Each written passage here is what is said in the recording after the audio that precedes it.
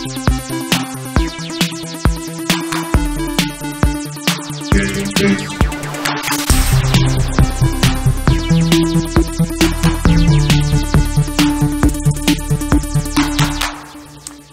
everyone, welcome to Sifted's Best of E3 2017 Awards right here on Sifted.net.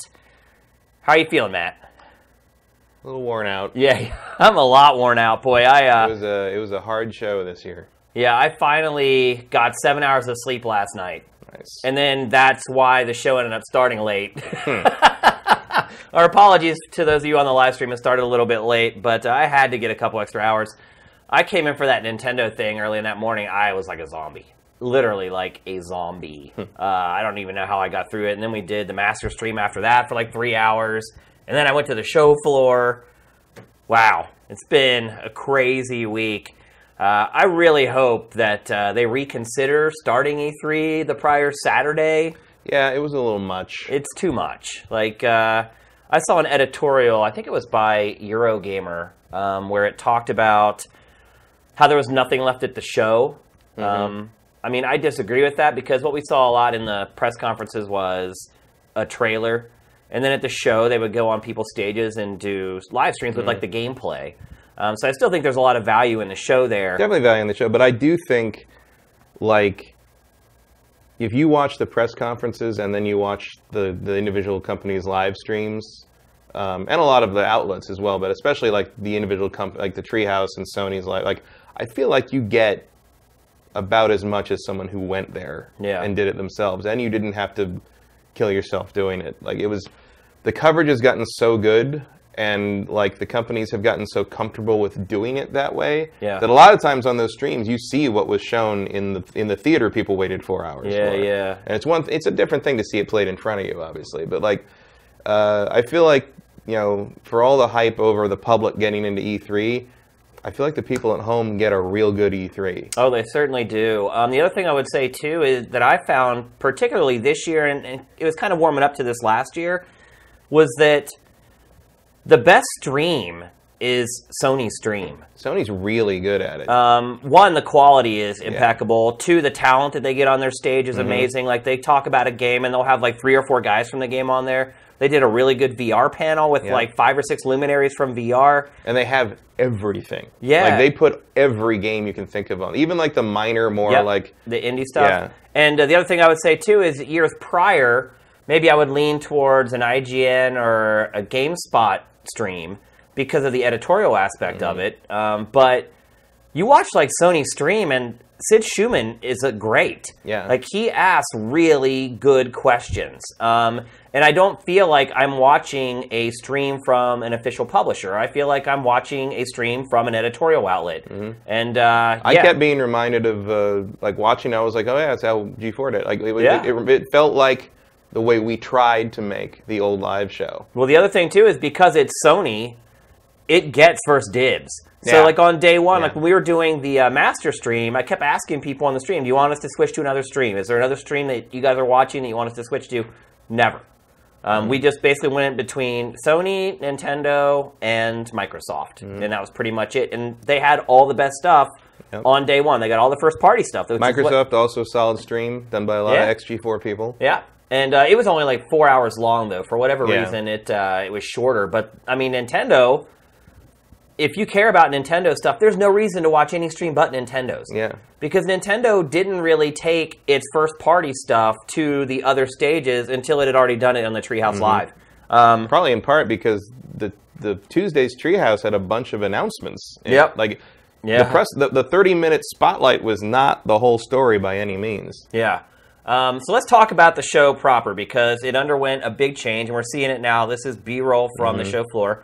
Just for context, this B-roll was shot yesterday on Thursday. So it's a lot more empty. And this is like right at the beginning when the show opened, too. So this is not indicative of what it was like on Tuesday or Wednesday. Yeah, so Tuesday was the most crowded I have ever seen the E3 show floor. Period. Yeah. Ever. Well, I didn't actually. I got my badge, walked on the floor on Tuesday, walked to Nintendo's booth, and then basically it ended and I walked out. And then Wednesday I was there for probably 4 hours, and then I was there all day yesterday. So Matt, let's talk about it. Now that they have allowed the public into E3, what are your impressions of it? Do you think it worked? No. No? At least not not for me. How do you really feel? I mean, like after the show floor would close, like going to the parties or going to the the various hotels or stuff, like it was just angry industry people talking about how they couldn't get their work done. Yeah. And then like talking to a couple of the yellow badges, as they were called, because they had the different color badge, and watching some of like the interview segments of people, like the man on the street stuff. Yeah. Like a lot of people that went seemed like they were underwhelmed. Like that there wasn't anything. They there wasn't anything to do, because like there isn't anything to do. Like because if you're used to like real conventions where it's like there's panels and there's exhibit rooms and there's a dealer room and there's stuff to buy and there's stuff to see and places to be a part of the community. Yeah, really. and like, that just doesn't really exist. And like maybe it will going forward, but it just felt like the E3 Coliseum, they tried to kind of create something like that, but a lot of people didn't seem to know that existed. Yeah, and they couldn't find it. And they couldn't find it. Like so far away from the show. Yeah, when I was over at LA Live, which is where the E3 Coliseum was,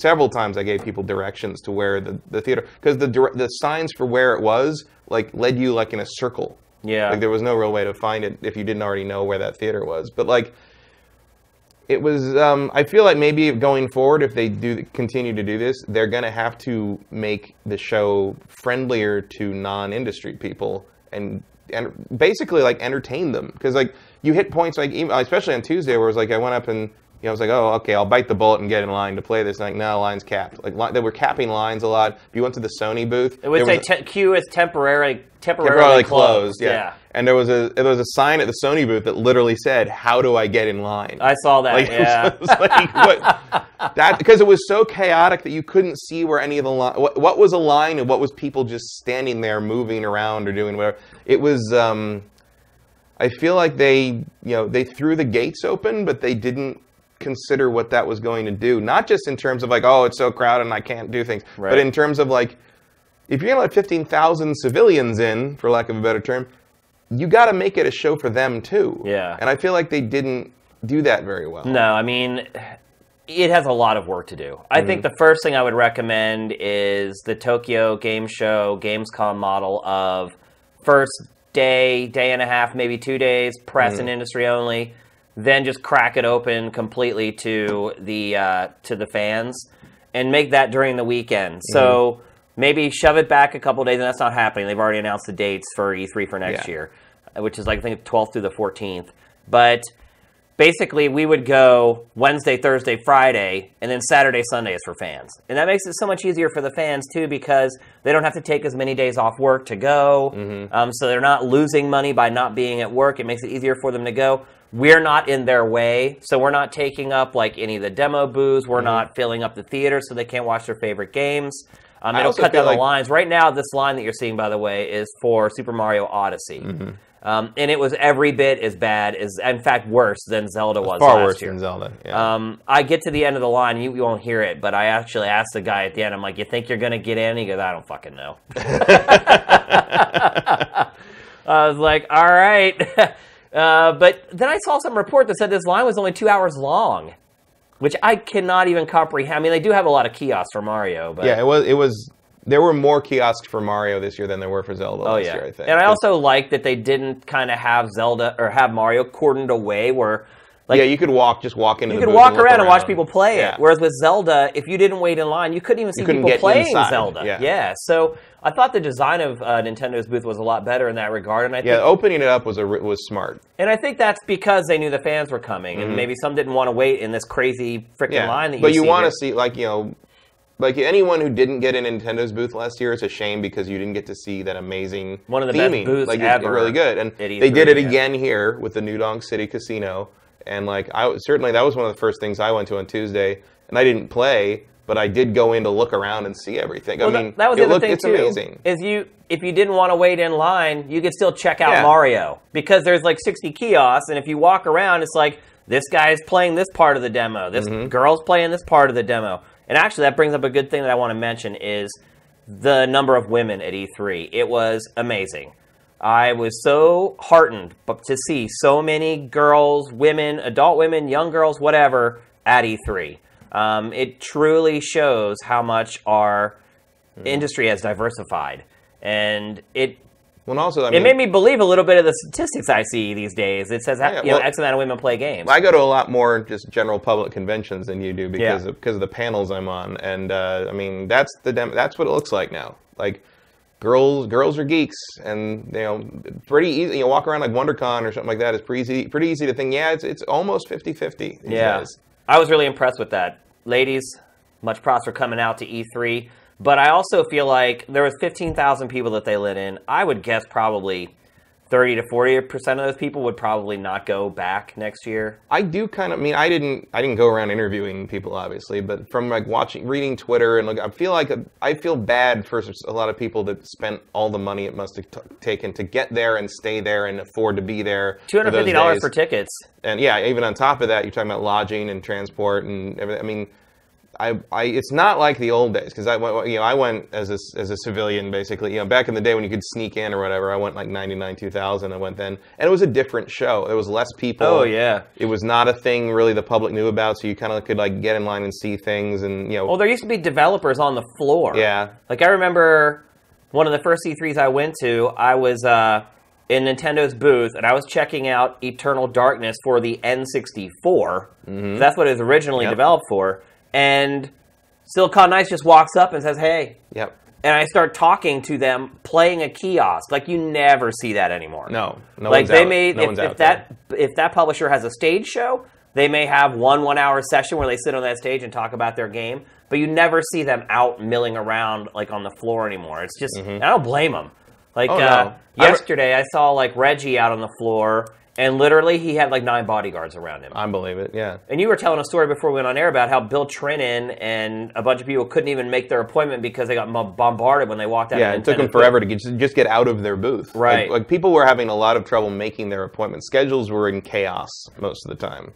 The other thing I would say, too, is that... Even walking around with Adam Sessler. Oh, yeah. People were every 5 minutes, 5 steps almost. People would be like, "Oh my God, it's Adam Sessler!" Yeah. And like we're used to that. I mean, that used to happen all the time, but it hasn't happened in a long time. Yeah. And all of a sudden, his fans were there, and of course, he loved it. Yeah. But it was a noticeable difference. Yeah. I would say in general, the people there were amazing.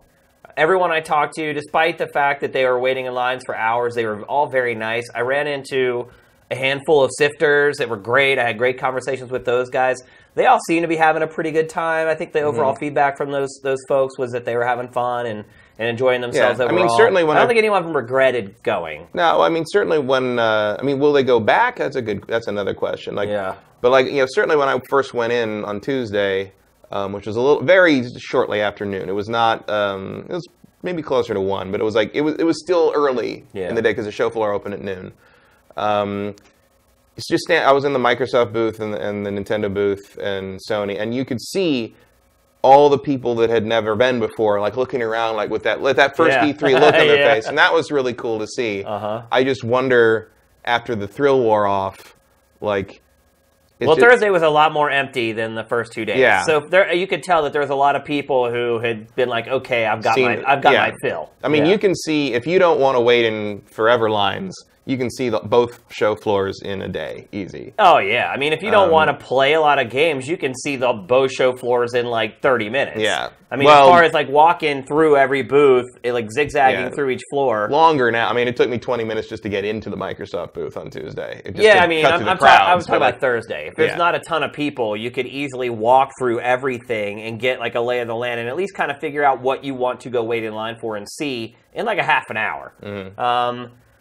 It seemed like there were less publishers there this year. I don't know if it's true. I agree with you on the feel of it. I don't know if it's literally true. Yeah, but I haven't looked at the numbers it felt smaller in terms of what was on display. Because like I said, on Thursday I did a whole walk of the floor, mostly to shoot this B-roll or whatever, and I did it in a half an hour, maybe 40 minutes, something like that. It didn't take all that long. I was a little surprised that Activision had a booth. Yeah, they had a big booth. Yeah, they had 2 games. That was the most normal E3 booth I've ever seen from Activision. Because normally it's just this big wall. It's a monolithic wall. It's a wall with a door in it. it. Yeah. And you can't see what's going on inside. You can't go in unless you're press usually. Yeah. If you're lucky, there's like a poster. Yeah. And this year it was like wide open with gameplay kiosks outside for both Call of Duty World War II and Destiny 2. Mm-hmm. And I like that too, that you could see people playing these games without having to have an appointment or go into their monolith that they used to build. So there was definitely, some of these booths were definitely designed with an eye toward the public being able to see what's happening. Yeah.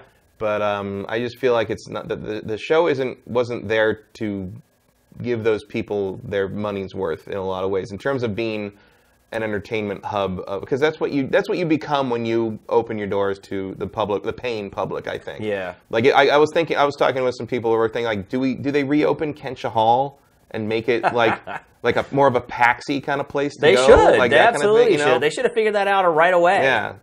I mean, there's still more room in that convention center to do some stuff. That place is huge. And I don't know if you heard or not, but the ESA said that if the LA Convention Center doesn't upgrade its facilities, 2019 will be the last E3 at the convention center. Wow. Where would they go? Maybe San Diego, maybe San Francisco. San Diego's not, no, they're not those places. I mean, they probably go to Las Vegas, I guess. Maybe. Las Vegas is the only place with facilities more modern and bigger than LA on the West Coast, I think. I mean, I don't think they go back to Atlanta. Moscone Center in San Francisco is pretty... Moscone's not big enough, and Moscone doesn't have the infrastructure. Yeah. Like, that's the You would think they would have bleeding edge, like, internet and stuff up in there. Because I think that's what the problem that they're having is they can't get a big enough pipe in for all the... I mean, everything in this place, including our phone, it's all connected. All connected, yeah. I mean, that is a huge draw. And also that's a big change even from 10 years ago. Yeah. Where having your game online... Yeah, I remember like, when they were showing World of Warcraft, like, in, like, 2002 or 2003, they're like, yeah, it was a real big problem to have, like, a constant internet connection to show the game. Yeah. And now it's like everything has to have it. Everything has to have it. Yeah, so... We'll see. It would suck if they moved from here, away from our home turf, but maybe the conventions... I mean, look, this is the biggest convention in Los Angeles every year. Mm-hmm. It brings more revenue into Los Angeles than anything that happens all year long in Los Angeles. Yeah, I think LA will do whatever it takes to keep it. I mean, I think the mayor may get involved and be like, look, we can't afford to lose all the money that we're making off of this show. I mean, it is just like hundreds of millions of dollars that it generates for the city. So, did you have a good time overall? I mean, I always have a good time because it's kind of a reunion of all the people I know. You know, so I'm there to see my friends on top of seeing the games, and so I had a good time doing that. I did not generally have a good time on the floor. It was very hard to see anything and play anything. Like normally, I kind of wander around, find stuff I want to see, and like that was just not possible this year. Like my normal tactics failed miserably in the new overcrowded E3, so I'm gonna have to like rethink my strategy next year, I think. Yeah. But I more or less saw like with my own eyes the stuff I wanted to see, which is really the most important thing for me this year because, you know, especially with all the 4K talk and all the graphical stuff, I feel like you don't get if you don't see that with your own eyes, you don't quite know what's up because you never know what the stream or the compression or whatever. So being able to see Forza 7 running in front of me was like was more important to me than touching it. Sure. You know what I mean? Yeah. Because I know how Forza plays.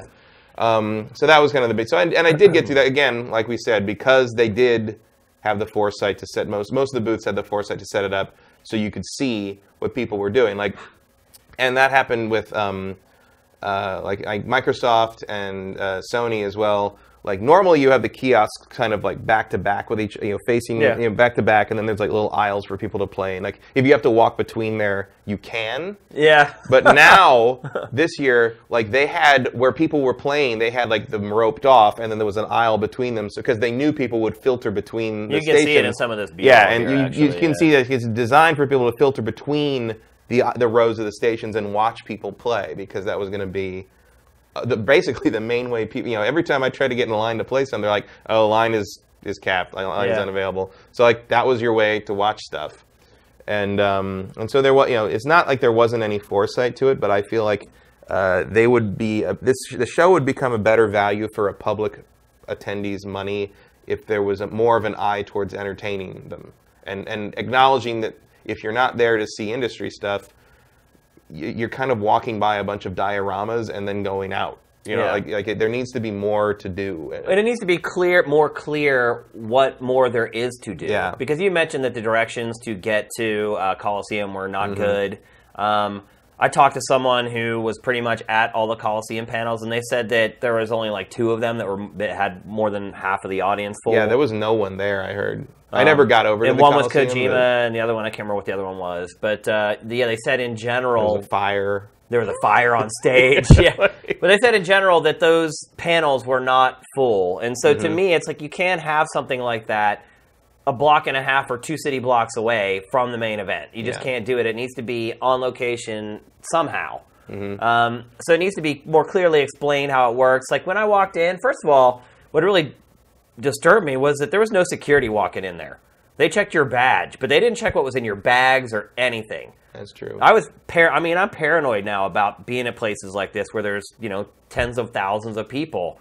And, I mean, these people were walking around with bags. Who knows what those people had in their bags?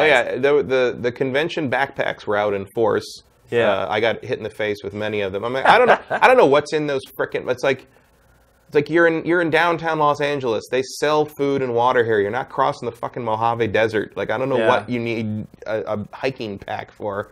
But it's very inconvenient when you're standing in large crowds of people and then you turn and then you just like... But you can see what I did in this footage. Just like you walk around the edge. It's the only way you can make it around. And again, this is Thursday. It's not the day it was crazy busy.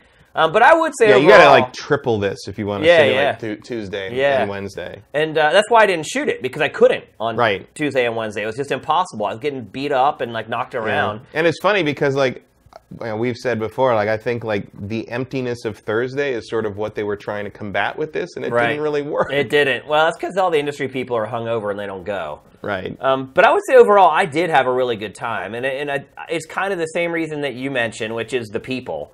I met a lot of great people in the 3 days, people that I didn't know before. Walking by with the camera, just people who would just smile at me. Or give me like a peace sign or a thumbs up or whatever. The vibe there was really good.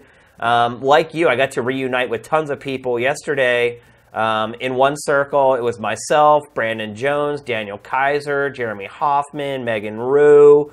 A couple of the other Easy Allies guys showed up. And we literally just stood there for 45 minutes and just reminisced and had a little mini reunion. And that stuff just doesn't happen since GT was dissolved. Like, I don't think we've ever been in all of us in a room like that. So E3 is good for that. Pachters Party was amazing, as always. There were just so many people there that I hadn't seen in a long time. For that stuff alone, I had a blast at E3. Then you toss in all the great games that I got to play that we're going to get to in a minute. And all the people I met on the show floor, getting to meet some of the sifters face-to-face for the first time, and kind of connect their avatars with the real face was great.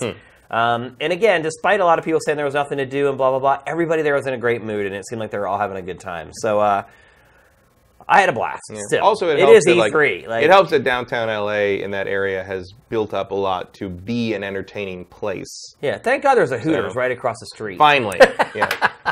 Fittingly, right where Devolver goes. Yeah, Devolver's press conference. Boy. I'm just sorry y'all didn't get work of art. I'm sorry you didn't get to be there when that company was called God Games. Yeah. And they had their ridiculous parties across the street in the parking lot. And everyone was just like, yeah.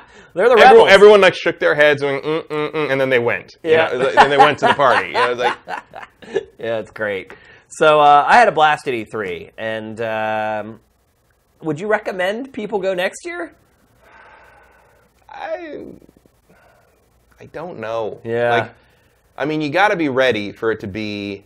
This was like. Crowding-wise, this was as bad as Comic-Con. Take your 3DS or your Switch. Yeah, be ready to sit, be ready to wait, be ready for things tonight. And, don't forget about the E3 Coliseum if they do it again, because it feels like if you wanted to see any of that, you could have. Like, it wasn't like, it wasn't like the Nintendo booth where it's like... No, and it wasn't like Comic-Con where you had to wait in line like a day to get into a panel. So, if you really have always wanted to go to E3, then you could do and who knows how long they're going to do this, so you might as well get in while you can. Yeah. But in terms of coming to the video game mecca, it's a pilgrimage to make. Yeah. But it's just not set, in the way that Comic-Con and a lot of those conventions are set up, where it's one part of the appeal is being seeing your idols and being in the Supernatural panel in Hall H, and oh my God, I'm this far away from Jared Padalecki and all this stuff. That might just be me. I don't know. But like, that's not really what it is. Like you're probably not going to run into Miyamoto, you know, on the floor unless you catch him in that one trip that he makes every year. Yeah, and that's if you can kind of weasel your way past the 14 large men that are guarding him. Yeah. So it's a thing everyone should see, but I just I always want to not be like too over the top about, oh my God, you have to see E3, because I feel like especially if you've gone to a lot of other conventions, there's not as much to do at this one. Yeah. But maybe that'll change next year. Maybe they'll make it a more, public friendly. I will say this though, there were more playable kiosks on the floor in general. Yeah. And I like Sega. That's what prompted me to think. Sega really did well, I thought. It did do well. And what it did, you could tell in this context, that it made some decisions on the fly, because for both Sonic games, it had like the elaborate part of the booth where there's all the signage and really nice TV screens where people could play. But then if you kind of rounded the corner, it had basically just tucked a bunch of playable demos with like PC monitors. Yeah, it was like no frills. Yeah, over by the wall, there's no signage. It was pretty much just tables and playable stations. And that's totally fine. It was look, we just want the fans to be able to play these games. And I agree with you. You could definitely see the shift in focus, not from all the publishers, but from a lot of them, to say, okay, we need more opportunities for people to play our games here. So maybe next year they inch even farther that way, and it caters a little bit more to the fans. Yeah. And there's ways to do it. Yeah, and hopefully they're thinking about it. Yep. Obviously people are going to have to figure. I mean, part of the thing with the scheduling and how everybody was missing appointments and stuff, like part of that I think is we've done this for so many years that everybody kind of has it in their head. It takes this long to get from here to here and here to there and there to that, and it's like that's not true anymore. Yeah. Like you got to readjust how long it takes to do things at E3 now, and that's an adjustment the industry has to make. Yeah. Especially if the ESA is not receptive to, if the publishers, because I'm interested to see what the publishers think about that, because there was a lot of complaining about it after hours. Yeah. And since this move to let the public in was in part ESA trying to convince publishers to not pull an EA and leave, I wonder what that political argument will become over the next year. And I wonder too, this is kind of the first year that pretty much all the influencers, the YouTubers, were allowed in. Mm-hmm. Last year, some of them were allowed in. That was kind of like them just kind of easing into it. This year, obviously, anybody could just pay to get in there. And so there's a lot more people with tripods and sticks and cameras. Oh, it was the year of the GoPro. It was, everyone, it was... I've always wondered, selfie sticks. Was this year's E3 one of the most, documented events ever? Right. In terms of how many videos of the Xbox One X sitting in that case are there? Right.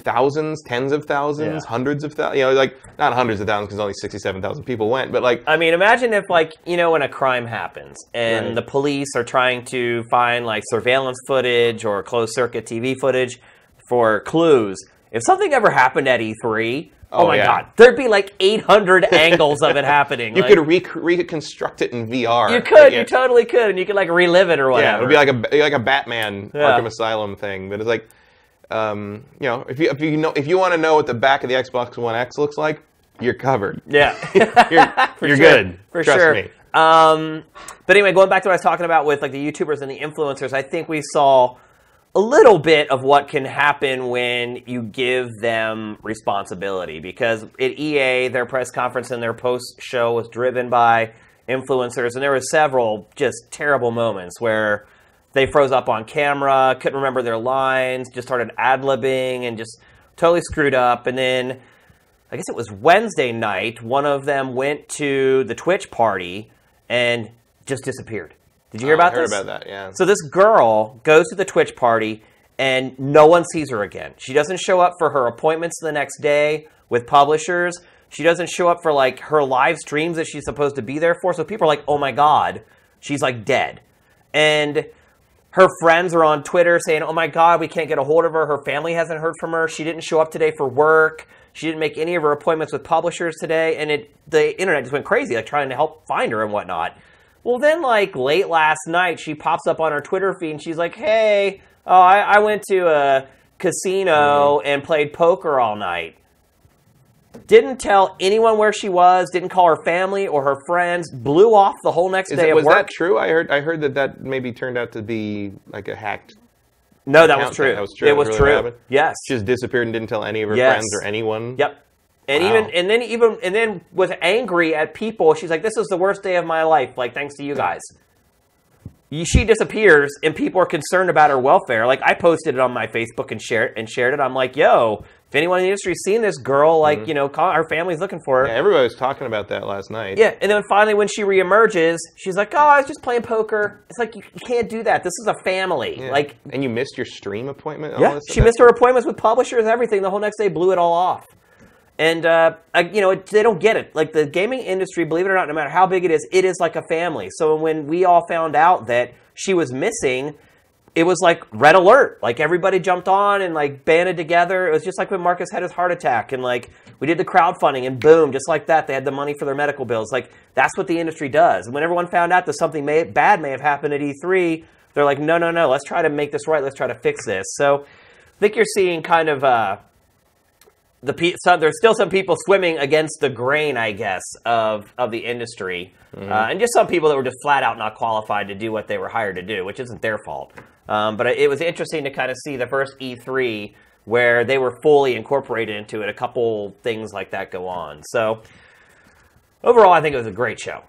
I mean, as far as like the games and the quality of the games and the ability to play the games, and if you couldn't play them, you could at least watch somebody else play almost all of them live. There wasn't a whole lot of subterfuge going on. Because there have been years where like stuff just wasn't out there. Yeah. Like if you didn't get it into one of the theaters, you didn't see a particular game. Yep. So I had a good time. All right, let's move on with the show proper. What is quickly becoming a tradition on Sifted for our Best of E3 awards. We're going to kick them all off with a segment we called 2 Up, 2 Down. So both Matt and I are going to pick 2 games that we are more excited for after E3 and 2 games that we're less excited for after experiencing them at E3. So Matt, what is your first up? My first up is Marvel's Spider-Man. Yep. They finally gave it a name. It's now called Marvel's Spider-Man. Shocking. Yeah. Everything's Marvel's something. I mean, technically the movie's called Marvel's The Avengers. Right, yeah. Just in case you forgot who owns Spider-Man. But I'm surprised your hype could go any higher for this, Matt. No, well, I'll tell you a secret. Not a giant Spider-Man fan. Oh, really? I like Spider-Man, Okay. but like Spider-Man wouldn't like make like my top 5 really of comic book superheroes.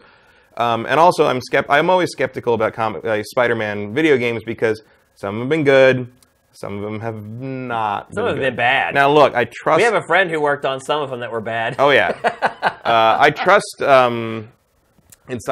Obviously, Yeah. I was pretty sure about Insomniac, but like, I still needed to have it proven to me. Yeah. And the demo they showed at the press conference and at the show, I think, convinced me that they know what they're doing. It felt like Spider-Man. It is pretty much an evolution of Spider-Man Shattered Dimensions. Because Spider-Man Shattered Dimensions back in the day did kind of take an Arkham Asylum approach to how it worked. And you can see that happening here and kind of It looks a lot like Batman at times, yeah. But like Insomniac talked more totally about fine, it. by the way. Oh yeah, but Insomniac talked more about it and like how that most of it is going to be open world. Like the traversal, like you can catch up to the helicopter a lot faster if you're. But they wanted to show the traversal.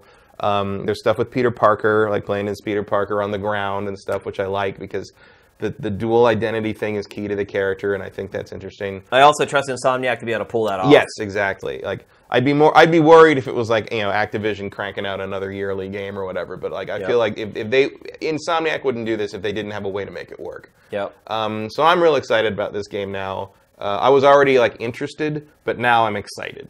Let's put it that way.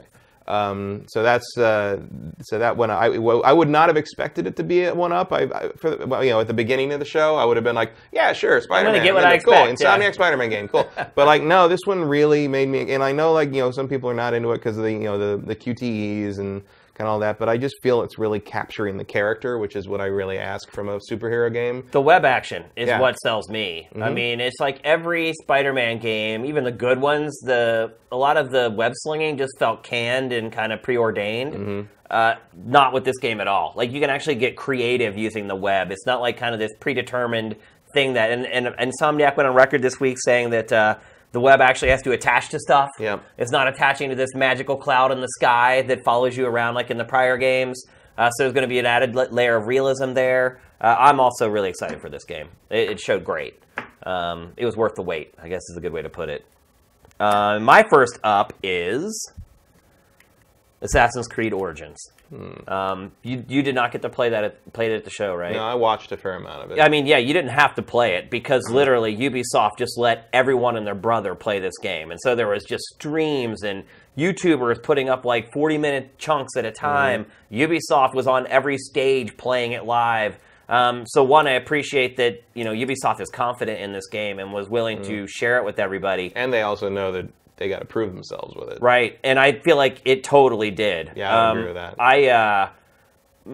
I was pretty much over Assassin's Creed. We talked about it on the pre-E3 episode that we did, that I had just kind of fallen off with it. I never finished Syndicate. The game before that was a broken mess. It's pretty good now that they've patched it up. For most people... There's not a lot of incentive to go back and finish it. Yeah, exactly. And I think for a lot of people, the last game that they really enjoyed was Black Flag. And I would agree with that. That was the last time where I had that true Assassin's Creed joy. I've seen so much about this game that kind of reignites that fire that I had. I remember the first time I saw the first trailer for the first Assassin's Creed, and that kind of like sense of wonder that I had. I feel like it's kind of recaptured that. I love all the interaction with the wildlife. That has a whole other element to it. The combat is vastly improved. I love that it's been transformed into more of an action RPG with a lot of the trappings of that sort of subgenre. Playing it played great. The changes they've made to the control scheme have all been for the better. A lot of the automatic nature of the game has been removed. You feel like you're in control pretty much at all times.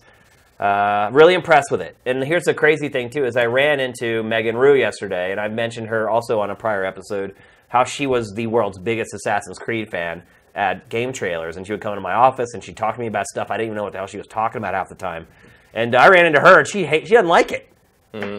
She's like, I just gave up. She's like, she went on some crazy tirade, again, about stuff I didn't even know, about how Rogue had a scene in it that should have been in an earlier game, and if you play that first, it's spoiled. I was just like, okay. I played Rogue, and I have no idea what I'm like, exactly. I was like, from your perspective, okay, maybe you don't like it. I'm like, from mine, just someone who plays Assassin's Creed, isn't a total lore hound, but just has enjoyed the games and fell off with them over the last couple, it's reinvigorated for me. I'm really excited for this. I mean, look, all you had to do was put it in Egypt. Yeah. And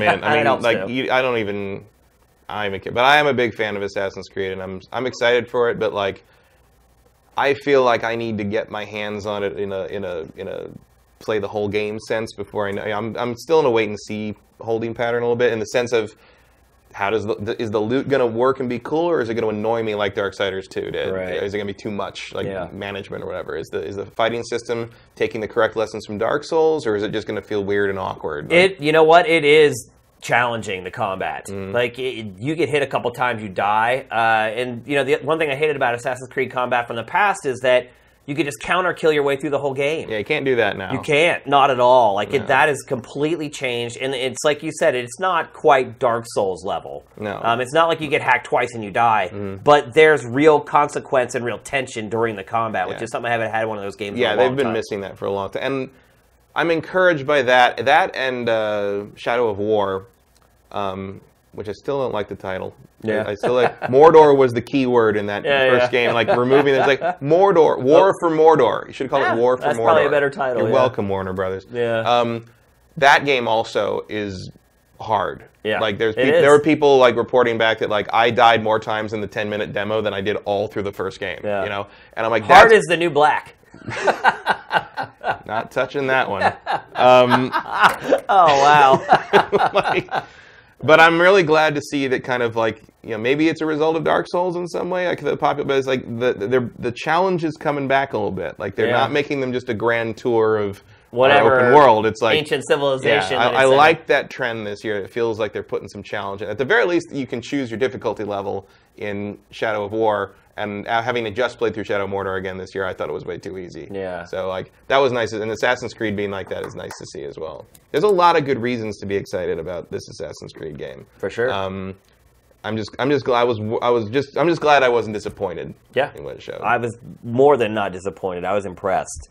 All right, here we go for the first down. What's your first down after E3? My first down is not going to be a popular one, but it's Super Mario Odyssey. Ooh, let's look at the chat. Look at the chat. This should be fun. No, I'm not saying I don't want to play it, and I'm not gonna buy it or play the game when it comes out or anything. I'm just saying I kind of wanted something equivalent to Super Mario Galaxy 2, and we're getting like reverse Kirby. Yeah. And like Mario becoming other things holds literally zero interest for me. I mean, for those of you who don't know, the entire crux of Super Mario Odyssey is this mechanic called capturing. Yeah. And basically the hat that he wears, it has a name. It's called Cappy. Of course it is. Wonder how Capybara Games feels about that. Yeah.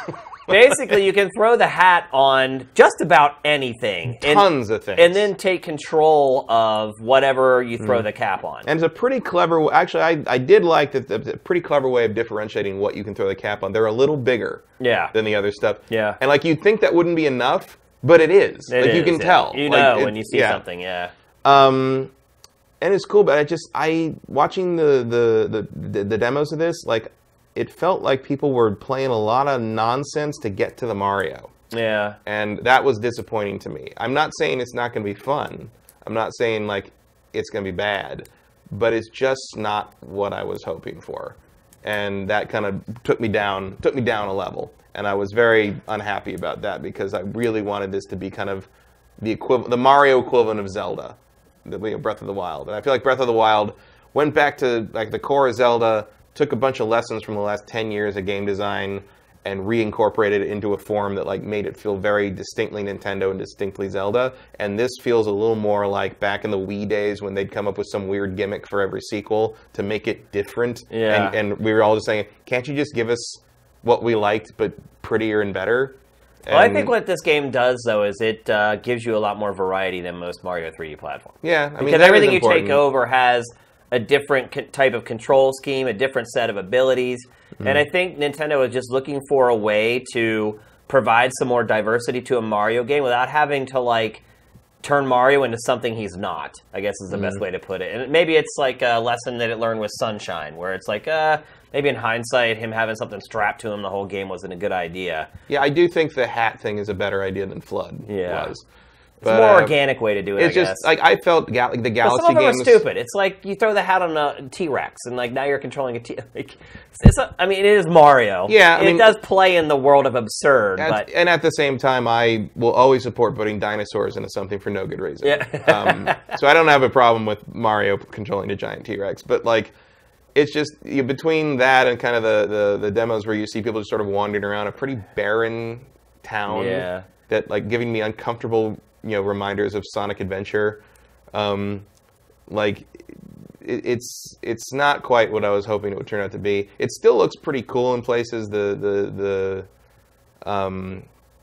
the desert town thing looked pretty cool. I'm also a little like... It feels weird that he buys things. Yeah. That there's a store in a Mario game. For clothing and all that. Yeah, that he's not just picking up power. I mean, you're seeing a lot of elements from Breath of the Wild come into Mario. Yeah. I mean, that's really what you're seeing there. I'm surprised the one thing that you did mention that I was actually disappointed in is the game's graphics. Oh, I was waiting for you to bring that up pretty much. It's not a right on game cue. In a lot of ways.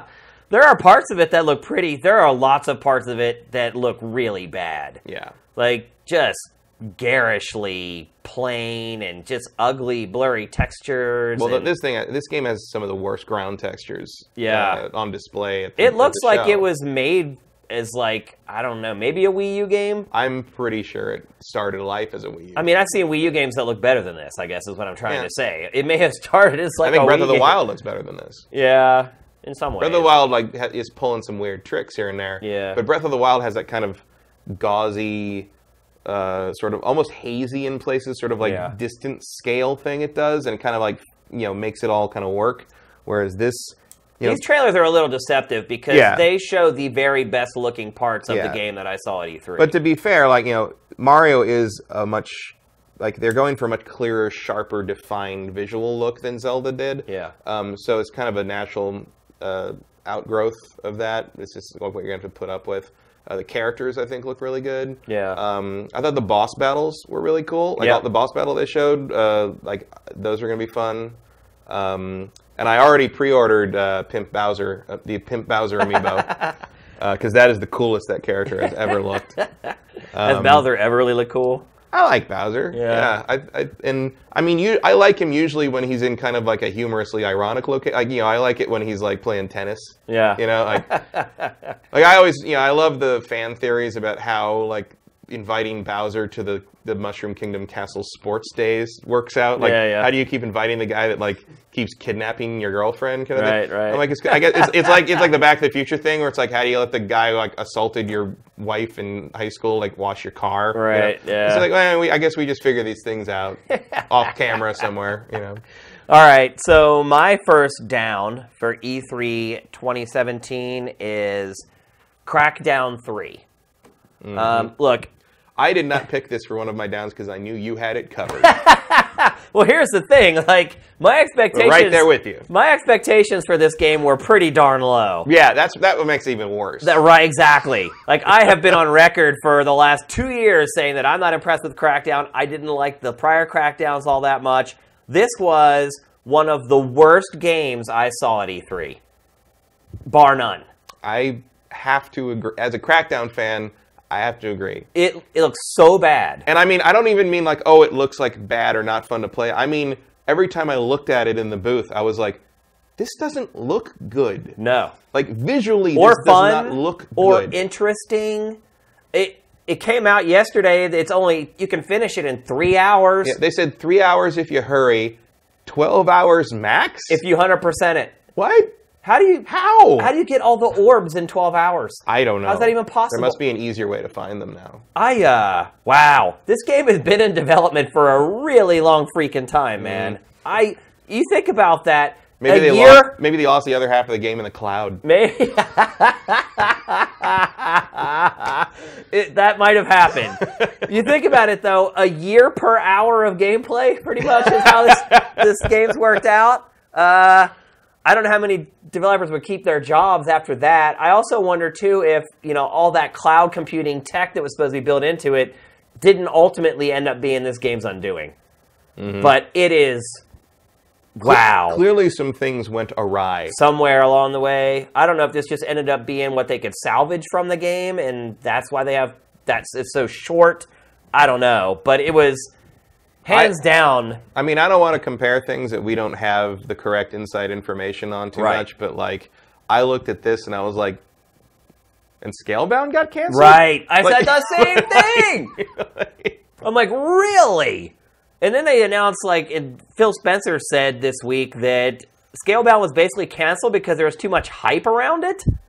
What does that even mean? He was like, people were so excited for it. We knew the expectations were that it was supposed to be like one of the best games ever, and it wasn't shaping up to be that way, so we canned it. I'm like... But we kept Crackdown because no one expects this to be good. Track. Hell. Oh, man. And a lot of gameplay did not come out for Crackdown. No, I noticed that. And, I wonder why. And, even at the booth, what people were playing at the booth was mostly climbing buildings. Yep. There wasn't much happening. Yeah. At one point, the crowd kind of stopped, and I was stuck by Crackdown for 15 minutes. And I was looking for screen to screen to screen. Nothing different across any of it. It was always the same. Yeah. Yep. I mean, I don't want to just continually beat this dead cell shaded horse, but it was. I mean, as someone who loved Crackdown 1 and liked Crackdown 2, yeah. I mean, it wasn't a bad time at the movies, as we say. I'm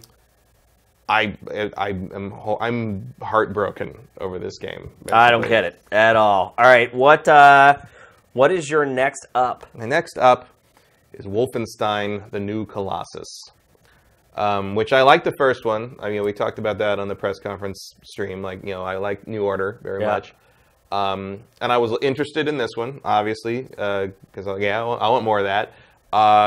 And boy, are we getting more! Yeah, the presentation was incredible. At the press conference, I was told I didn't get to see the theater presentation, but I was told that the stuff in there, and I think you did see it. I played it. You played it. Yeah. So the stuff in there apparently was even crazier. Yeah. See, Wolfenstein 2 is awesome. It is freaking awesome. It is one of the games walking out of there that I was like, that's one of my hot lists for like game of the show. So I was not. Again, like Spider-Man, I was looking forward to it, but I did not expect it to jump to the top of my list the way it has. Yeah. So, and I mean, look at it. Yeah. Like it's gone. Taken it so over the top and so crazy. Well, you and think so violent. This debut trailer is batshit insane? Where do you play the game? I mean, it really. That trailer is 100% indicative of the game that you're going to be playing. I played like the first 35 minutes, 40 minutes of it or whatever and didn't want to stop. And that doesn't happen very often at E3. And a lot of times it's not because of the game itself. It's because you know you need to go somewhere else to play something else. And none of that mattered when I was playing this. I did not want it to end. I'll be interested to see if other people liked it as much as I did and you did as the awards start to roll out. But it's one of the most memorable things I experienced at E3 2017. Faux show. My next up, in counterpoint to Matt's down, is Super Mario Odyssey. Super Mario Odyssey, I loved it. And this was a game where my expectations were pretty low because I'd been talking trash about New Donk City and how I was like, oh, the booth is New Donk City. Yeah, you wouldn't even want to go in there. And look, that part of the game I still feel like is probably its weakest element, and it is weird. But the rest of the game, to me, just makes up for it in spades. I like the whole capture mechanic a lot. I think it provides a lot of variety to the game. And the other thing I like about it is that it reminds me more of Super Mario 64.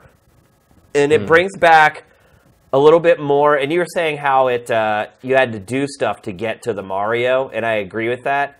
But I like that. A little bit of the discovery and adventure elements of Mario in the 3D Mario games. And I feel like that's something that's been lost a little bit lately. Not that I didn't like the 3D Mario games. I love them. But they had kind of turned into like these really crazy like platforming gauntlets. And I like that too. I like testing my skills and really being put to the test. This game isn't so much about that. It's a little bit more about adventuring and discovering things. And it's just a little bit of a different spin on it. And I feel like I'm ready for that after the Galaxies and Super Mario 3D World. I just feel like I'm ready for a little bit of a change. So I went into the show kind of sour on this game. The other thing I would say, too, is they showed so much of it. I mean, they literally showed hours of this game. Whereas every other game, you're lucky to get an 8-minute canned gameplay demo. They just threw the game out there. Yeah. And like every day, the Treehouse would show new parts that weren't in the show on the show floor. Well, certainly, I didn't have any doubts anyway, but I think there's no reason to doubt this game is making it this year. Oh, no way. That release date is set in 100%. stone. Yeah. This is their Christmas, 800-pound gorilla to bring back the New Donk City thing again. Yep. This is clearly they knew this is their linchpin for the second half of the year, and they blew it out. And I think, as much as it's not quite the game I wanted, I think they did it up right. Yeah. In the show. Okay, let's go for our last down from each of us. I hate that on a sour note. We should swap these next year. Yeah. But our last down, what's your last down? My last down is Life is Strange Before the Storm, which I was looking forward to more Life is Strange. I really liked Life is Strange. I'm playing it again on PlayStation 4 now that it was the free game for PlayStation Plus. Right. I'm like, you know what? I'll do that again. Yeah. I'll do that. But, so this game is, it's a prequel. Yep. It's okay. But you do miss... I don't care that much, and Max isn't part of it, so it's not. It's like the Twin Peaks thing. It's like I don't actually care who killed Laura Palmer. Like the point is the things that the fallout of that. Right. It's not made by Don't Nod, the developers of the original game. Yep. And it doesn't have Ashley Birch as the voice of Chloe because of the voice actor strike. Yep. So that's really weird. That's basically 3 strikes and you're out. I don't know who this game is for at that point. Yeah. It's just I was cool. I was like in a really cool, like more Life is Strange, awesome. Oh. Well, you forgot the fourth strike, which is they took out its most defining gameplay mechanic, which was the ability. Yeah, because Max isn't part of it. So the time traveling thing's like all out of it. Yeah. And it's only 3 episodes. Yeah. It's terrible and the portions are too small. I'm there with you. I was disappointed So, to hear. I mean- Everything I've heard about this game, I was disappointed to hear it. Yeah, I mean, I guess I went back and forth about picking this as one of the downs because it feels like a pretty small game to, pick as one of your 2 big disappointments of the show. But I'm like, you know what? I like Life is Strange enough to be that disappointed. Yeah. I think. And hopefully Don't Nod comes back and does a Life is Strange 2 If in a it few just doesn't years. kill it. Yeah, that's true. I mean, that's the danger. Yeah. Is no one will care then. That's the other thing. Is like, is this game's, could this game prevent us from getting more of the good from Don't Nod? Yeah. As much as I'm looking forward to their vampire game. Yeah. So yeah, I just thought this Although was, that didn't look especially that good didn't either. look great either. But That almost made my list, actually. yeah. As one of the downers. Well, lucky for them, they're screwing up their previous game first. Yeah, yeah. But yeah, this was just basically something that was like, just killed the hype for this game completely for me. Yep. My last down is Marvel vs. Capcom Infinite. That was also almost one of mine, but again, I was hoping you'd pick that baton up. I don't know how it's possible to create a fighting game that has some of my most beloved characters in the history of video games in it and make it a game I really have no interest in playing. Yeah, I mean, look, it looks like it plays fine versus the story. I haven't played the story demo, but there's been some bad. It's bad. Some bad. It's really bad, yeah. Impressions on that. People some of the pros who were playing the game on the floor were saying it's the depth is there, the versus feel is there, but look, it looks terrible. It really does. Like, The I don't know character how it designs- looks like this. I mean, technically it looks terrible. Yeah. Also, artistically it looks Yeah. terrible. Like, some of the characters, you can hardly even recognize them in this game. It's like Like, they're lucky Chun-Li isn't a real person or she'd sue them. Capcom. I mean, look, this game should have been a shoo-in for fighting game of E3 2017. A shoo-in. There shouldn't even have been any question. That should have been one of the easiest categories to ever choose. And it's not. I didn't really like anything about this game. I highly doubt that this game is going to become like a tournament fighter. I think they'll just stick to the old games. I don't really think the roster in this game is one of the better in the series. The roster suffers a lot from losing the X-Men. Yeah, for sure. And which is something I think I called that on this show months and months ago, because it's just not going to. You might see that ice thaw in the DLC as the seasons progress. Yeah. But yeah, no. I mean, you take the X-Men out, you've got no Storm, no Wolverine, no Magneto, no Sentinel. You don't have the characters that basically define this series and have since at least Marvel 2. And then they also don't even have Akuma in it, which means that Justin Wong's entire team is annihilated. Like, who are these people going to play? Yeah. I don't know. And I mean, you're still going to see it in tournaments and stuff because. You think you will? Yeah, because Capcom's going to force it. Capcom sponsors You mean you'll this see shit. it on like the Capcom Pro Tour? Oh yeah, for sure. Where you see it at like Evo. Oh, of course. You think? Capcom sponsors that's part of the Pro Tour. Oh, Man. you're Like, right. that's going to happen. Capcom puts money Forgot behind about that. Yeah. But in terms of local stuff like Wednesday night fights, like will this be a big deal? It'll be a You big mean deal. the tournaments where the fighters get to decide what the games are? And again, it will be there because people got to play it to be good enough to get to do the Capcom Pro Tour. Like they got you over a barrel on that one. But do I think Marvel 3 will disappear? No. I think people will still play Marvel 3. They'll play this for money, but they'll play Marvel 3 for love. Yeah. I was really disappointed in this game. Again, I thought it was going to be a shoo-in for fighting game of E3 2017, and I just tipped my hand a little bit to one of the categories, but that's okay, because you don't know what I am going to pick. All right, let's start off with our E3 2017 awards proper. Our first award, how many do we have here? 1, 2, 3, 4, 5, 6, 7, 8, 15 awards. Let's rock.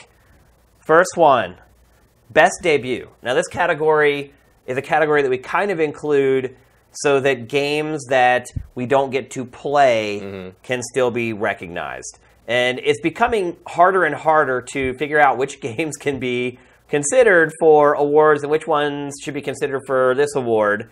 Because sometimes the developers will play it, like God of War, for instance, was a game that I got to see played. I didn't play it. But conceivably, if I'm an E3 judge, I'm sure they would have done what they used to do when I was an E3 judge and hand me the controller to prove to me that it's real. But there are some games it's hard to figure out because they'll show a trailer that's basically gameplay, but is that all just pre-recorded? And if it is, they can jimmy stuff. And so it just gets more and more murky by the day. But this category Best debut is basically for games that we saw that we did not get to play and could not, therefore, maybe be considered as a game of the show candidate, for instance. And best debut, we both chose the same game. We can say it together. Anthem. Yeah. Yeah. If I would have got to play this, I probably would have given it game of the Yeah, show. same. This is the best thing I saw this year. Yeah, I agree. No question. This shot right here just blows my freaking mind. Just the level of fidelity in this opening shot in the bazaar, it's insane. Like, this is what next-gen technology is all about right here. This is what the Xbox One X is all about. Just look at the lighting in this scene. Lighting is a big deal this year. Like, lighting made a lot of stuff look extra amazing. It did, for sure. I mean, and just the way the game is designed, it's an action RPG. It looks like the Destiny that I wanted instead of what we ultimately got. Yeah, and people keep saying, "Oh, Destiny 2, Destiny." It's like, look, you're going to finish all the content in Destiny 2 by the time this game makes it out. For Like, sure. these are not competitors. Yeah, they're not going to step on each other's toes or anything. By the time you've had your fill of Destiny 2, this sucker's going to come out and you're just going to keep on rolling. I love the gameplay that they show. It looks interesting and fun. I love the atmosphere of the game. I like the setting of the game. I like the tone of the game. I like the art style. I have not seen anything of this that they've shown so far that I did not like. It's a shame it wasn't playable. It had been great if they had at least put together some kind of a little demo, because I'm pretty confident that this probably would have swept Game of Show Awards. But got to save something for next year. yeah, I mean, it's not coming out this year, so I would never get into that thing. Me either. Look at that. Like how that's, bad does that smell? Yeah. Like, nobody cleans that between missions. Definitely not. I'm a big fan, and it seems like on Sifted, everyone else is too. All the comments on this clip on Sifted were all just glowing, extremely positive. I haven't seen anybody who thought this was underwhelming in any way, shape, or form. It is BioWare Edmonton, the team that made all the great Mass Effect games. Although I hear it is pretty much BioWare all hands on deck. Oh, I figure. Like all around the continent. Well, especially now after what happened with Andromeda. Right. I'm sure BioWare is like, look, we can't really risk our brand. You know, we really need to make this something special. To a large degree, I believe, like, if you're not working on SWTOR, you're working on this. Yeah. So really impressed. I love how seamless the game is. How you just jump off a cliff and just basically jetpack down into your mission. I think my favorite part of the whole little snippet here is when they go underwater. Yep. And how it's like, oh, there's a lot of stuff. It opens up a whole other world. You're just like, how far down the rabbit hole can you go, I guess is what I'm trying to say. I am mega hyped, pumped for this game. Probably my most anticipated game in the entire industry right now. So it's going to be a long year and a half, 2 years. Is. It probably will be 2. That's what I'm guessing. And then I have an honorable mention for this category, and I couldn't give it the award because we got so little, but Metroid Prime 4. Just because it's Metroid Prime 4. That's it. They showed us nothing. We don't even know who's developing the game. I know Nintendo's not going to allow the Metroid Prime series to get sullied. If anything, if it doesn't work out, they'll just can it and let Retro make it. But to me, it's like I appreciate the attempt to make me shut up about Metroid. Yeah. But it's like, look, that thing's 2019. Oh, yeah. If we're lucky. Like, this game may not even come out for Switch, in all honesty. Yeah. You don't know. Like, it felt a kind of an empty move. Oh, yeah. It was just purely so people will shut up. Yeah. So they'll stop complaining that Nintendo doesn't care about Metroid, and it's leaving this franchise behind. That's and maybe they still don't care about Metroid, but they do care about going to sleep. Yeah. Like, please leave us alone. Their social feed bombarded with nonsense. In the meantime, here's another Yoshi game. Yeah, or another Kirby game. That sold a lot of Wii U's. It is disappointing that Retro's not developing Metroid Prime 4. Yeah, although a lot of people that made Metroid Prime when it was at Retro aren't there anymore. So like, if they want to assemble kind of a new team to kind of tackle that, I'm on board with that. I think it's fine. And also, if there's one thing we know largely from Metroid Prime's development, is that Miyamoto will not let this game suck. Yeah. Like, he'll go full Emperor they'll make it, on him. even if we got to wait another 5 years. Yeah. It'll be good when it comes out. This felt way too early and playing a little too hard on kind of like, the fanboy freak out thing. It worked. It did work. It worked apparently. on me. Sometimes you just gotta give in. And then our next category. This is a really tough one this year. Best graphics. And of course, what is Retro doing? I don't know. Hopefully not another Donkey. I'm really starting to wonder if it is making another Donkey Kong game. New Donk Country. Yeah. I don't know, man. They're making a whole Donkey Kong New Donk City spinoff. Yeah, I mean, look, it's a talented studio. Even a lot of people have left from the Prime team. I mean, whether you liked Tropical Freeze or not, it's hard to deny that it was a well-designed, I think Tropical gorgeous Freeze game. is a tremendously underrated game. It's a great game. Like, I mean, the people that have played it love it, but like, it surprises me Tropical Freeze is not talked about more. People are burnt out on that I guess franchise. so, but it's great. It always seems weird to me to put a big budget and a AAA team against a side-scrolling anything. It's like when you look at the indie scene, the games that these indie people are making with teams of 5 and 6 people, it just seems weird to have a team of like 150 people working on a side-scrolling game. It just doesn't seem like a good use of resources to me. And look, it does come through because Tropical Freeze is probably the best side-scrolling platformer from the last 7 years or whatever. But is it worth it? I mean, ultimately it wasn't because it didn't sell especially well. So, I don't know. We'll see what Retro's up to. I'm still disappointed they're not making Prime 4. I get why they would not want to. They've got to be so freaking sick of that series. But it's disappointing nonetheless. So, let's move on to Best Graphics. Matt, what is your pick for the Best Graphics of E3 2017? Possibly kind of a boring one, but like, it wasn't much of a choice. Forza Motorsport 7. I realize it's not really doing anything particularly exciting in terms of what they're showing us, they're showing us the graphics doing. Yeah. But like, you stand there in front of that game, and it's like, it is amazing. Like, it is. It really is. It's you're edging into photoreal territory in places. You know, I can see the difference from 6 for sure. Just running on the X. And on the X, it's a huge difference. It's just not a comparison. And like, so it's like, I want to acknowledge other games that blew me away visually, but like, if you're really just talking pure graphics, like, this game is incredible. Yeah, so there was tucked in the corner. The water on the cars. It pulled, not even just on the cars, the water pools on the ground and will grow. So I went in the corner of Microsoft's Xbox booth. There was a 20-minute presentation just for Xbox One X.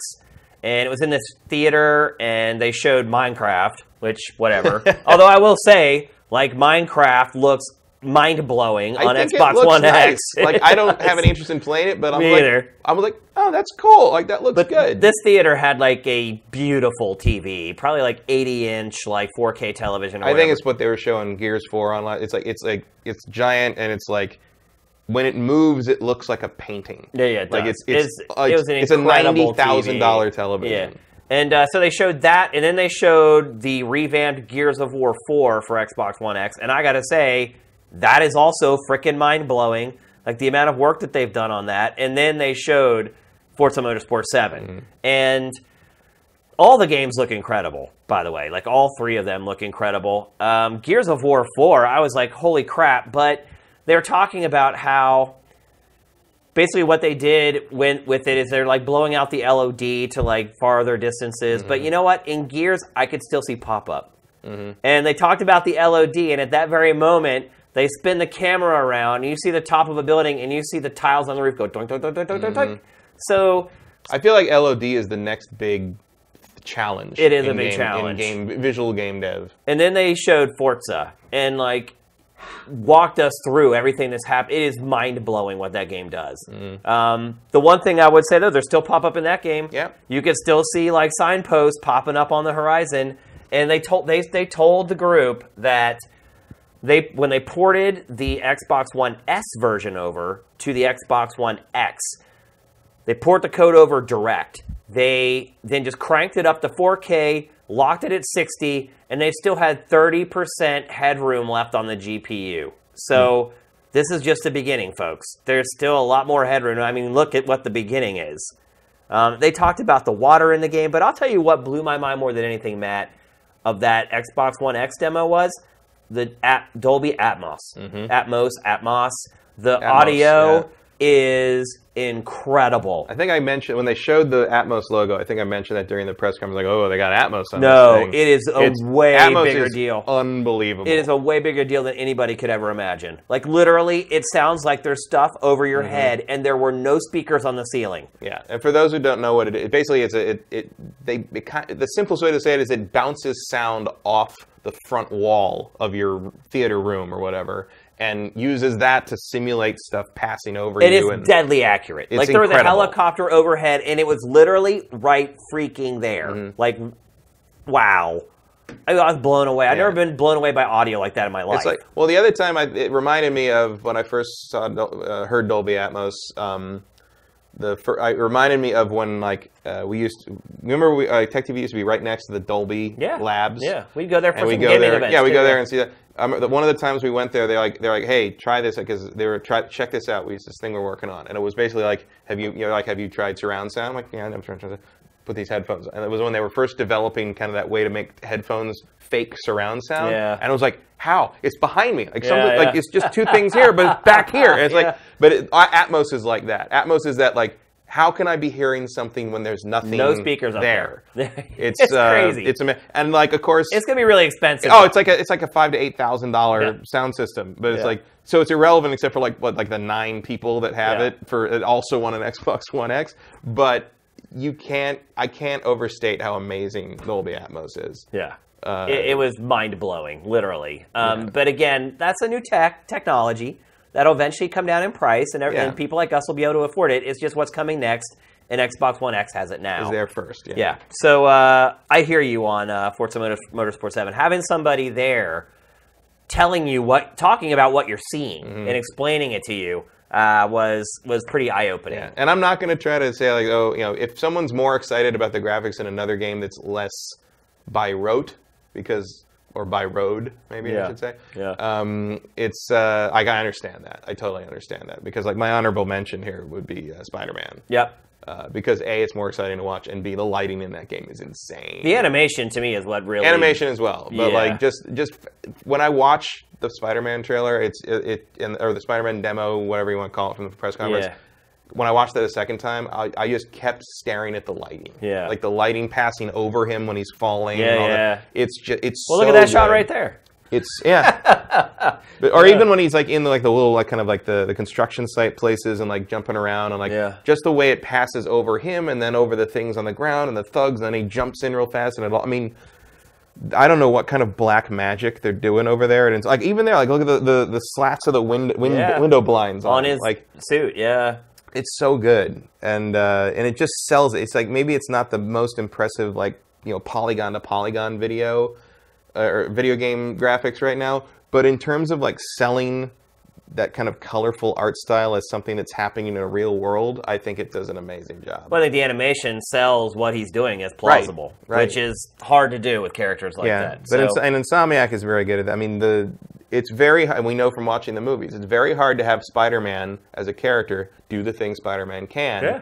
Everything a spider can. Yeah.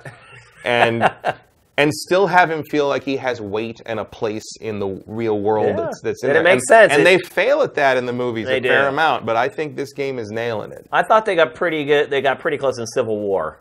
Civil War they did a really good job. But there's always those moments in like even the Raimi Spider-Mans where he's jumping from rooftop to rooftop. And it probably would kind of look like that. Yeah. But it just doesn't feel like he's got weight and that he's real in the world. And this Insomniac game is just nailing that aspect of the character, and I love it. Go figure. My winner for best graphics of E3 2017 is Metro Exodus.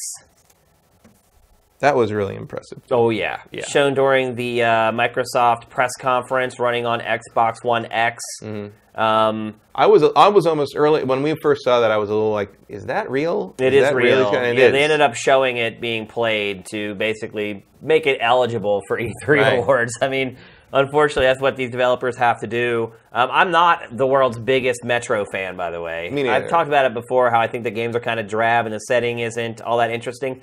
I've done a full reversal with the look at this game. if this is like a tech demo for Xbox One X. It pretty much shows off everything that the hardware is capable of. But I think most importantly, what I love about it is the art. You'll see eventually here you get to it where there's creatures that attack you, and those character models are some of the probably actually the best character models I've ever seen in a console video game. Certainly, like the way that how close they are and how well they hold up and the at detail, that distance. Yeah, and just the little attention to detail, like the animations of the faces and the fur shading and the hair, and man, it's just. And it's moody, the lighting, just even that, where you burn up there's just the attention to detail in this game to me is just absolutely incredible. Like, look at that creature. Like, it's CG in real time, Matt. I mean, it really is. We're there now. Toy Story in real time, finally. Yeah. Really terrifying Toy Story. Yeah, but I mean, look, the attention to detail in the animation is in this as well. Like, I don't know if you saw, but like when you shot that first creature, like he does this crazy, like, shiver. I'm shocked that this game is coming from this team. I mean, their games have always looked good, but they kind of lack that attention to detail that we're seeing in this one. Like, they always had the mask kind of fogging up, and that was kind of one of the gameplay elements of the game. But just I feel like everything's handled with aplomb here.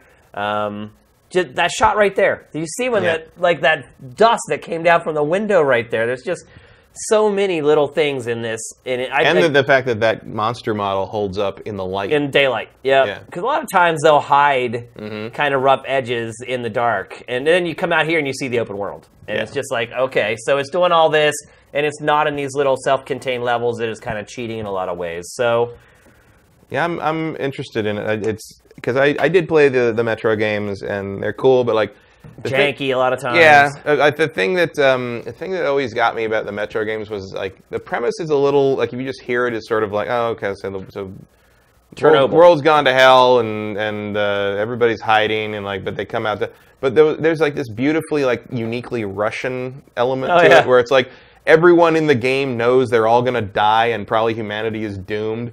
But they still go out and like kill stuff and hunt stuff. And why? Because what else are you going to do? Because life is suffering. And it's just like it's like there's a reason this thing starts with a Dostoevsky quote. Yeah, it's like this is a Russian novel as an action movie. It is. Yeah, there is no hope here. Yep, I'm really excited. This is also one of the games that we know is like running in real time, so that gives a little bit of a again. Look at this, the lighting and all the detail in these rooms. I mean, Xbox One X It makes a difference, man. It does. It is. It's not like PS4 Pro where you're squinting your eyes trying to figure out what the improvements are. Like, it's blatantly obvious that it's the most powerful console ever made, without a doubt. Also, really small. Yeah, it's tiny. Seeing that thing in person, man, it's like this big. Yeah. It's so little. Yeah, and like this. Yeah, I don't know how they're doing it. I'm assuming the power brick for that thing is going to be like this big. Yeah, it's going to be this big. It's going to mount on the opposite wall. Yeah, you have to like mount it on the wall. Yeah, don't stand too near it because your body heat will overheat the system. Like this. Yep. All right. Comes in an ice chest. We're ready for our next category: best first-person shooter. Matt, I think everybody in the world can guess what game you're going to pick. Yeah, this is, for me, Star Wars Battlefront 2. No surprise. I enjoyed the first one in spite of kind of the dearth of content, or the Darth of content, I don't know. But everything they've changed up and everything they're adding, everything else they're doing in this game is exactly the right move, I think. It looks and feels more weighty and solid. Not too weighty, because Battlefront is a little floaty to begin with. Yeah, I feel like it still kind of feels the same. But the guns I think are a little better. Maybe. Not like great, not Call of Duty great, but it doesn't quite feel like everything is the same thing now. By the way, they did a terrible job debuting this game. Yeah, this was not a good... After the press conference. That 30-minute chunk of gameplay... No. They kept cutting to people who were terrible at the game. And then they had like the esports announcer who's supposed to try to smooth everything. It just became incredibly awkward after a while. And eventually the announcer just started making fun of the people who were playing the game. Yeah, which is probably not what you want for the debut of your game. But this is, obviously it's kind of a no-brainer, but I like all the it looks amazing. It has all the different eras. I like that you can mix eras with the heroes. I like that you no longer have to go pick up stupid icons to have any of the cool stuff in the game. You use the battle points you earned to buy those and become them yourself. I like all the features of it. Yeah. I like the changes that they've made. I like how they're handling the modes. I like that there's going to be a campaign. I like that the which is a post-launch little weird content is that free. they kind of shoved to the side. I'm a little nervous about Yeah, I don't that. know. I was really expecting to see some campaign demos somewhere, Yeah. and it just didn't happen. I mean, they showed some to the press who got to write about it and talk about it, and not show it. But they were not confident enough to show it That's publicly. concerning to me. Which is weird. Yeah. And then when I played it, it still felt very much like the first game as far as the gameplay was concerned. So that's why it didn't win Best Shooter for me. But I do like the features. I think for Star Wars fans, it's going to be even better than the last game. It does seem like it's going to have sort of longer legs, that people are going to be able to enjoy it for a longer period of time. I like that they're mixing up the modes a lot more. So I'm all in, except for I just still didn't quite like the feel of the gunplay. But that is something that they can keep working on. I mean, that is one of those things that you can keep tweaking. Even after it's released, you can keep tweaking it. Yeah. So I mean, I agree with you that it doesn't feel as good as it got. I don't understand why it isn't just a one-to-one in terms of just feel and gunplay. I don't know why that's just Battlefield 1. Yeah, like I just don't take get it. that and put blasters in it. Like I don't understand it either. But I mean, I'll put up with it for Star Wars. Yeah, I mean, look, just watch this trailer. Yeah. If you like Star Wars, you're gonna friggin' splooge all over this game, without a doubt. You made me excited to watch Battle Droids. Like Yeah. that doesn't happen very often. Yep. Okay, my pick for the best first-person shooter of E3 2017 is, and no surprise after I already gushed all over it, Wolfenstein 2, the new Colossus. These are really the two top dogs of the show. Yeah, but it's funny because we're flip-flopped. So you love Star Wars because of the multiplayer, don't know much about the campaign. I love Wolfenstein for the campaign, don't really know squat about the multiplayer. Which is extra funny because I'm the campaign guy and you're the multiplayer No, you're guy. absolutely right. Isn't that crazy how it's been flipped? Neither one of us picked Call of Duty here. True. I was not impressed with Call of Duty World War II at all. I didn't think it looked.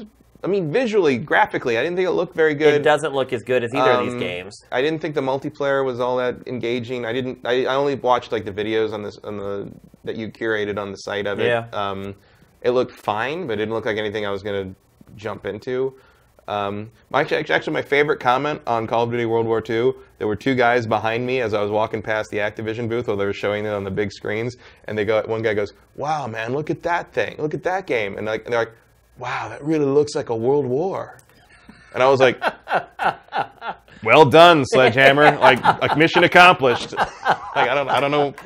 Not much else to say beyond that, is there? I think probably one of the reasons I lean towards Wolfenstein is because it is so different and so unique. The tone and just everything about it is just so fascinating, I guess, to me. The way that they're kind of handling this alt history kind of approach to the game. I like the comedy, the tongue-in-cheek stuff, the just totally off-the-wall stuff. I love the way it was marketed. I love that fake-ass TV show that they made for the trailer. I love the creepy strawberry milkshake scene.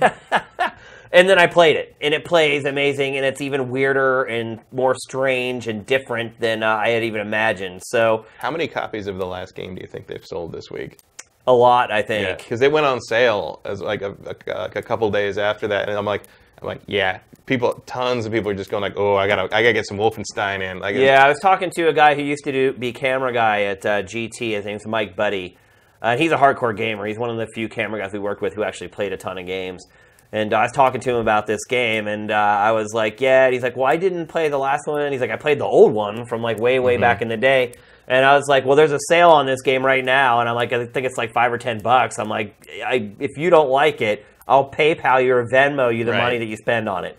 And he texted me last night. He's like, I'm 2 hours in. He's like, oh my God. And I'm like, well, if you like that, you should just put your pre-order in right now for Wolfenstein 2. So I was really impressed with this game. Again, it's something that feels completely different. When you're at a show like E3, you're just getting bombarded with media and gameplay all over the place. Something that stands out tends to leave a lasting impression, and that's exactly what happened for me with Wolfenstein 2. And again, I'm interested to see if it's hit other journalists like it has me. So Wolfenstein 2, the 13th Wolfenstein game. Yeah. The nomenclature and the for third games. game in this particular little series. Yeah. No one knows what numbers. Yeah, Numbers and words mean nothing. Well, especially Bethesda. I mean, Bethesda, it's like they just reboot Doom. It's just called Doom. It's like, how do you deal with that in the database? It's like, and then Dishonored 2's first batch of DLC is just called Dishonored. It's like, what are you doing over there? What, with a new thing they showed? Yeah. That's standalone. It is, but it's like, it's not called Dishonored 2, Anything, colon. yeah. It's just Dishonored, right. colon. It's like a side story almost. I don't know what they're doing. But you're playing a character from 2. Yeah. And then they did the same thing with Prey. It wasn't actually called Prey 2. It was just called Prey again. It's like, why? I don't get it. Bethesda, you're But a bunch of ruiners. Yeah. Ruiners of databases. All right. So we're going to move on next to a category that I thought was really kind of poorly represented at E3 this year. I'd agree with that. You know, I was kind of Which looking is a change from recent years. Yeah. I know one thing. You really see the power of Sifted when you go to do these awards, because nowhere else can you click one thing and see an entire genre from E3. It's like, so it's or a topic. Like, I just clicked indie, and instantly I saw the entire gamut of indie games that were shown at E3. And as I started looking, I was like, wow, there was like hardly any great indie games at E3 this year. I mean, Cuphead was there, but I can't give Cuphead another freaking award. Yeah, it's like, screw you, dude. You screwed me enough times already. I'm not giving you another award. I'll see you in September, maybe. Yeah, exactly. Maybe. Yeah. But I mean, if beyond you're that, lucky. Beyond that, like, it was kind of hard to find like 3 really good games that made because an impact. I went to the Sifted Indie section because I had this game in mind. Yeah. But I was like, I want to check the indie sift to make sure I'm not missing something that was good. Yeah. And I wasn't. Nope. I really wasn't. Weren't. Yeah. So what's your pick, Matt? My pick is Unruly Heroes. Yeah. I was really impressed with this game. Which this art style and the animation is like, if I was going to make a video game, I would want it to look like this. Yeah. Like this, It's gorgeous, I love it. And especially when you get a little further in this and you see the alligator monsters here. Those look so cool. It's the way they move. It's kind of got like a Vanillaware look to it. Yeah. But it's just this like kind of like hyper detailed like art happening, and I love side scrolling beat 'em up stuff anyway, and this just like came out of nowhere. It really did come out of nowhere. Yeah.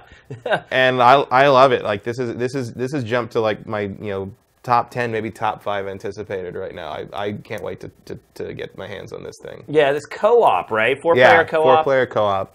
And it looks like there's team up attacks and team attacks, and everybody's got a role, and like there's support stuff versus attacks. There's a lot happening here, but like mainly, I love side scrolling like beat 'em up platform stuff, and this is one of the most gorgeous things I've ever seen in that space. It's very pretty. Love it. My pick, unfortunately, we don't have any footage for the live stream, but it'll be inserted into the archive. Is a game called The Artful Escape. Did you get to see this game at all? I saw it in the press conference. So this game was that in Microsoft? It was in Sony's. I can't remember which. It may have been in Sony's actually. This game. I feel like it was Sony's. This game was a failed Kickstarter project. They had tried to kickstart it under a different name, and I guess somebody saw what they had been working on, the initial prototypes, and decided it was worth investing in, so it now has investment to be finished. It's a side-scrolling music and rhythm puzzle platformer. The lead character is almost like a marionette. He animates like he's just got like joints like this, but they kind of look like Broken Age. Yeah, you're right. That's a good way to put it. The art style is very similar to Broken Age, but the animation I think is it's like when you were a kid and you'd like make these things where you'd put like the pins in at the joints and then you could like articulate them. That's kind of the art style, but the lead character has a flying V guitar. It's just like Wolfenstein. It's completely bizarre and offbeat. But he has a flying V guitar that he can use to manipulate the levels. So there's a game that just recently came out called Old Man Story, where it's just about this old man who's on a journey who could kind of shift the 2D worlds to create new avenues to sort of progress through the levels. And you do the same thing with the flying V guitar in this game.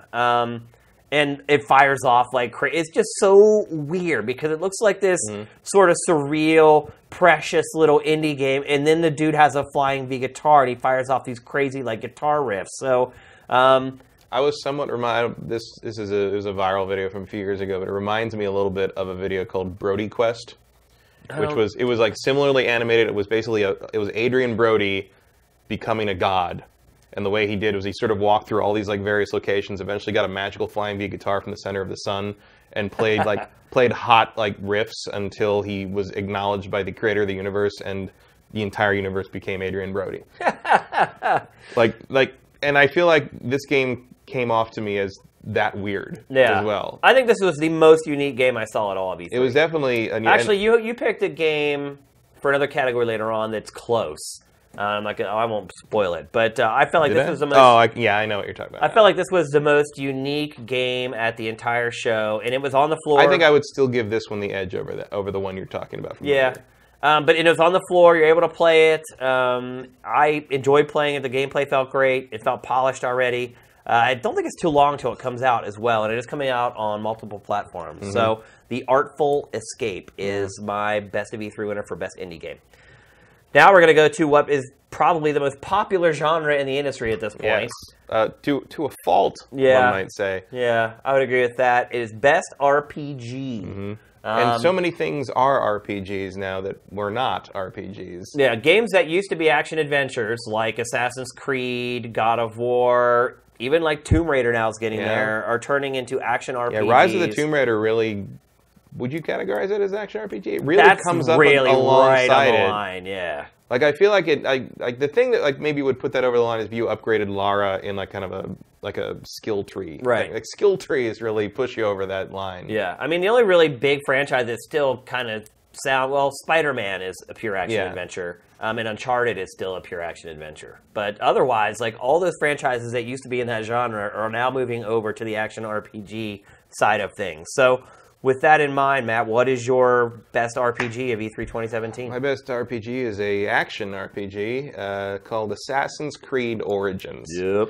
And one of the main reasons I picked it for this was because the RPG elements of it are the parts I'm most interested in. Well, they're the parts that change it so much and make you interested in it again. And again, like I said before, I'm a little skeptical. I mean, not skeptical, but I'm like, I wonder if that will work kind of thing. But, you've got, like, Diablo-style loot now with all these kind of inventory equipment things. You've got, different skill trees. Like there's health meters above the enemies' heads. Yep. And there's, like they were saying, like, if you want to be able to kind of, one-shotting high-end enemies isn't just not a thing, but you can kind of chain kill people, or you can get some of those old abilities back if you go up high enough in the assassination tree. Enemies have levels. Kind of thing. Yeah.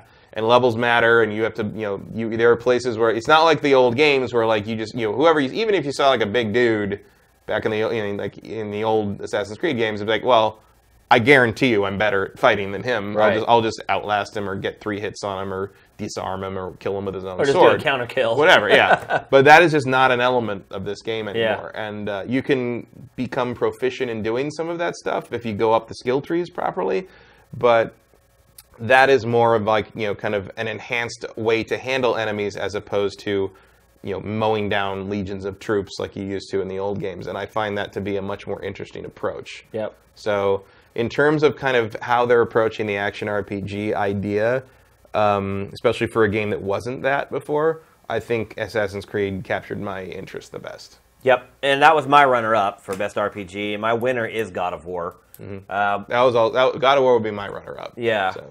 And I think maybe I chose God of War over Assassin's Creed Origins because I feel like it's more of a drastic change for this franchise.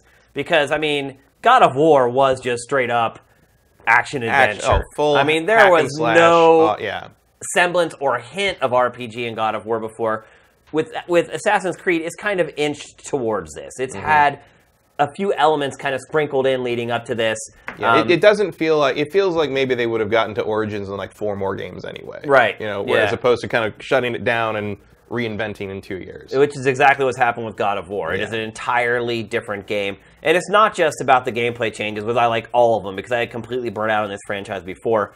But it's also how they're handling like the story in this game. It actually has a story that you care about, which to me is kind of one of the tenets of the RPG genre. And something that has not really been part of Kratos up to now. I mean, the layers that we're seeing from Kratos, just on the media and the demos that we've seen of this game so far, it's like he's a completely different character. Well, and now parenthood changes a man. Right. And now a character that I actually care about. Like, I hated him before. Like, he was one of those few characters in games where you play as him, but he didn't feel like he was the hero. Like, he just felt like he was a piece of crap. And, like, you're actually starting to see some humanity from him. Sometimes he was the least terrible person. Right, yeah. But that was about as far as it the lesser of all the really bad evils. And I feel like we're starting to see some layers. You're actually starting to see him kind of address the things that he's done in the life that he's led. Although there is a couple of places with, like in the new trailer or the new bit they showed where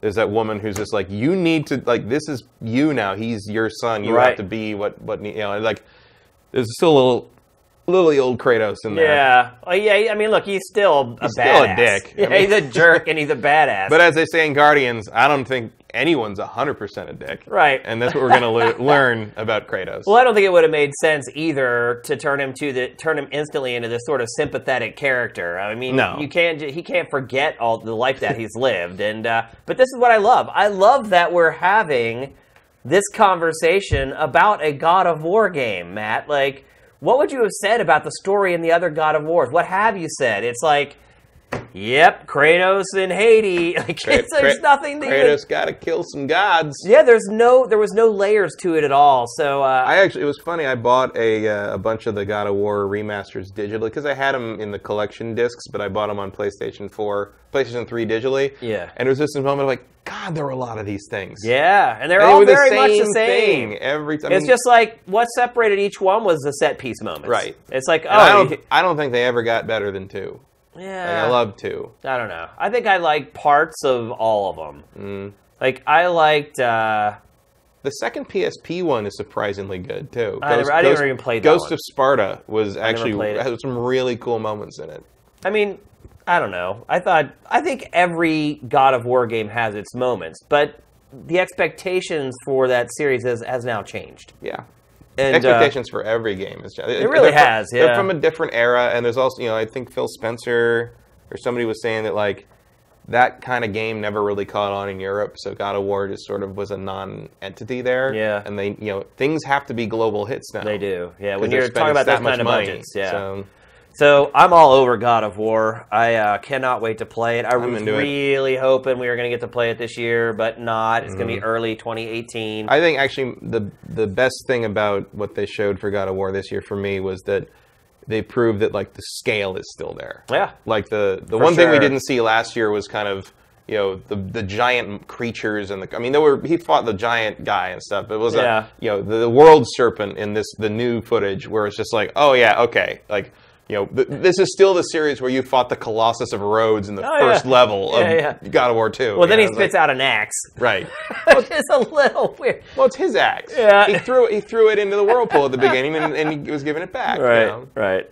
There's rules to these things. Then we both wanted to mention one game as an honorable mention, and that's Ni no Kuni 2. Yeah. This game really impressed me at E3. Yeah. Just gorgeous. It really is. And not even just that. It's just like, one thing I really like about it is you're starting to see some more adult elements creeping into it. It's not like it's not like a kid's fable anymore. Although a kid could certainly play this and probably would be none the wiser to some of the stuff that's going on as far as how adults will perceive it. But it just feels more like a Studio Ghibli film in the sense that they are kid-friendly, but if you're an adult and you watch them, you're going to get something out of that, too. Yep. And, I mean, this was also sort of on my hot list for best graphics of E3, just purely for artistic reasons. And it's nice that, like... this honestly is how good Persona 5 should have looked, in my opinion. Oh, you're right. Yeah, you're right. And, like, just the fact that, like, they've changed the combat up a bit, and it's not as... it was a little dry in the first game. It was, yeah. The combat was kind of the least interesting part of it. Yeah. And this feels like there's a lot more happening. The graphical flash is there. It's cool. I will miss your Welsh sidekick. Yeah. And your sidekick, the Kingmaker sidekick in this kind of looks a lot like Lisa Simpson's. Yeah, you're right. That's okay. Yeah. The other thing I like about this game showing at E3 is a lot like Mario. They showed off a ton of it. They were on every stage, demoing it with gameplay. They weren't just rolling trailers while they talked about it. Is this they this showed year? this game off. It is this year. It's like November 10th. Wow. Wow, he just Ooh, did some look at that. crazy Look at wipe. Little sunburst transition there from Sam. Do you have a star wipe in there? Is there a star wipe built into there? That's too bad. I've never seen that before. Okay, let's move on to best VR game. Take away the graphics package, and Sam's getting all confident.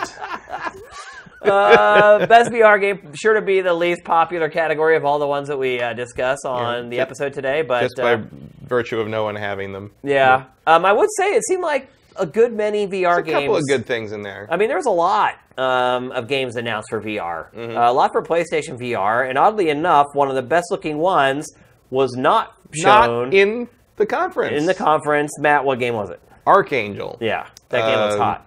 Which by Sundance, really Sundance Games, is that what? Skydance. Skydance, yeah. Which is a developer I never heard of. They're new. And then I met one of them, and I talked to him. I'm like, "Hey, you guys are making Archangel. Where'd you guys come from?" He's like, "Well, we just formed, or blah blah blah." Yeah, they're brand new. Like, they started development on it 14 months ago. Yeah, and I was like, "Well, you have like one of the best looking VR games I've ever seen, like visually, without a doubt." But it is so it's a VR game, and basically it's a mech. I mean, it's a mech game. Yeah. But instead of like kind of a BattleTech mech, this is a Pacific Rim style, like a Voltron style mech, giant, a super robot, humanoid-like robot. Yeah.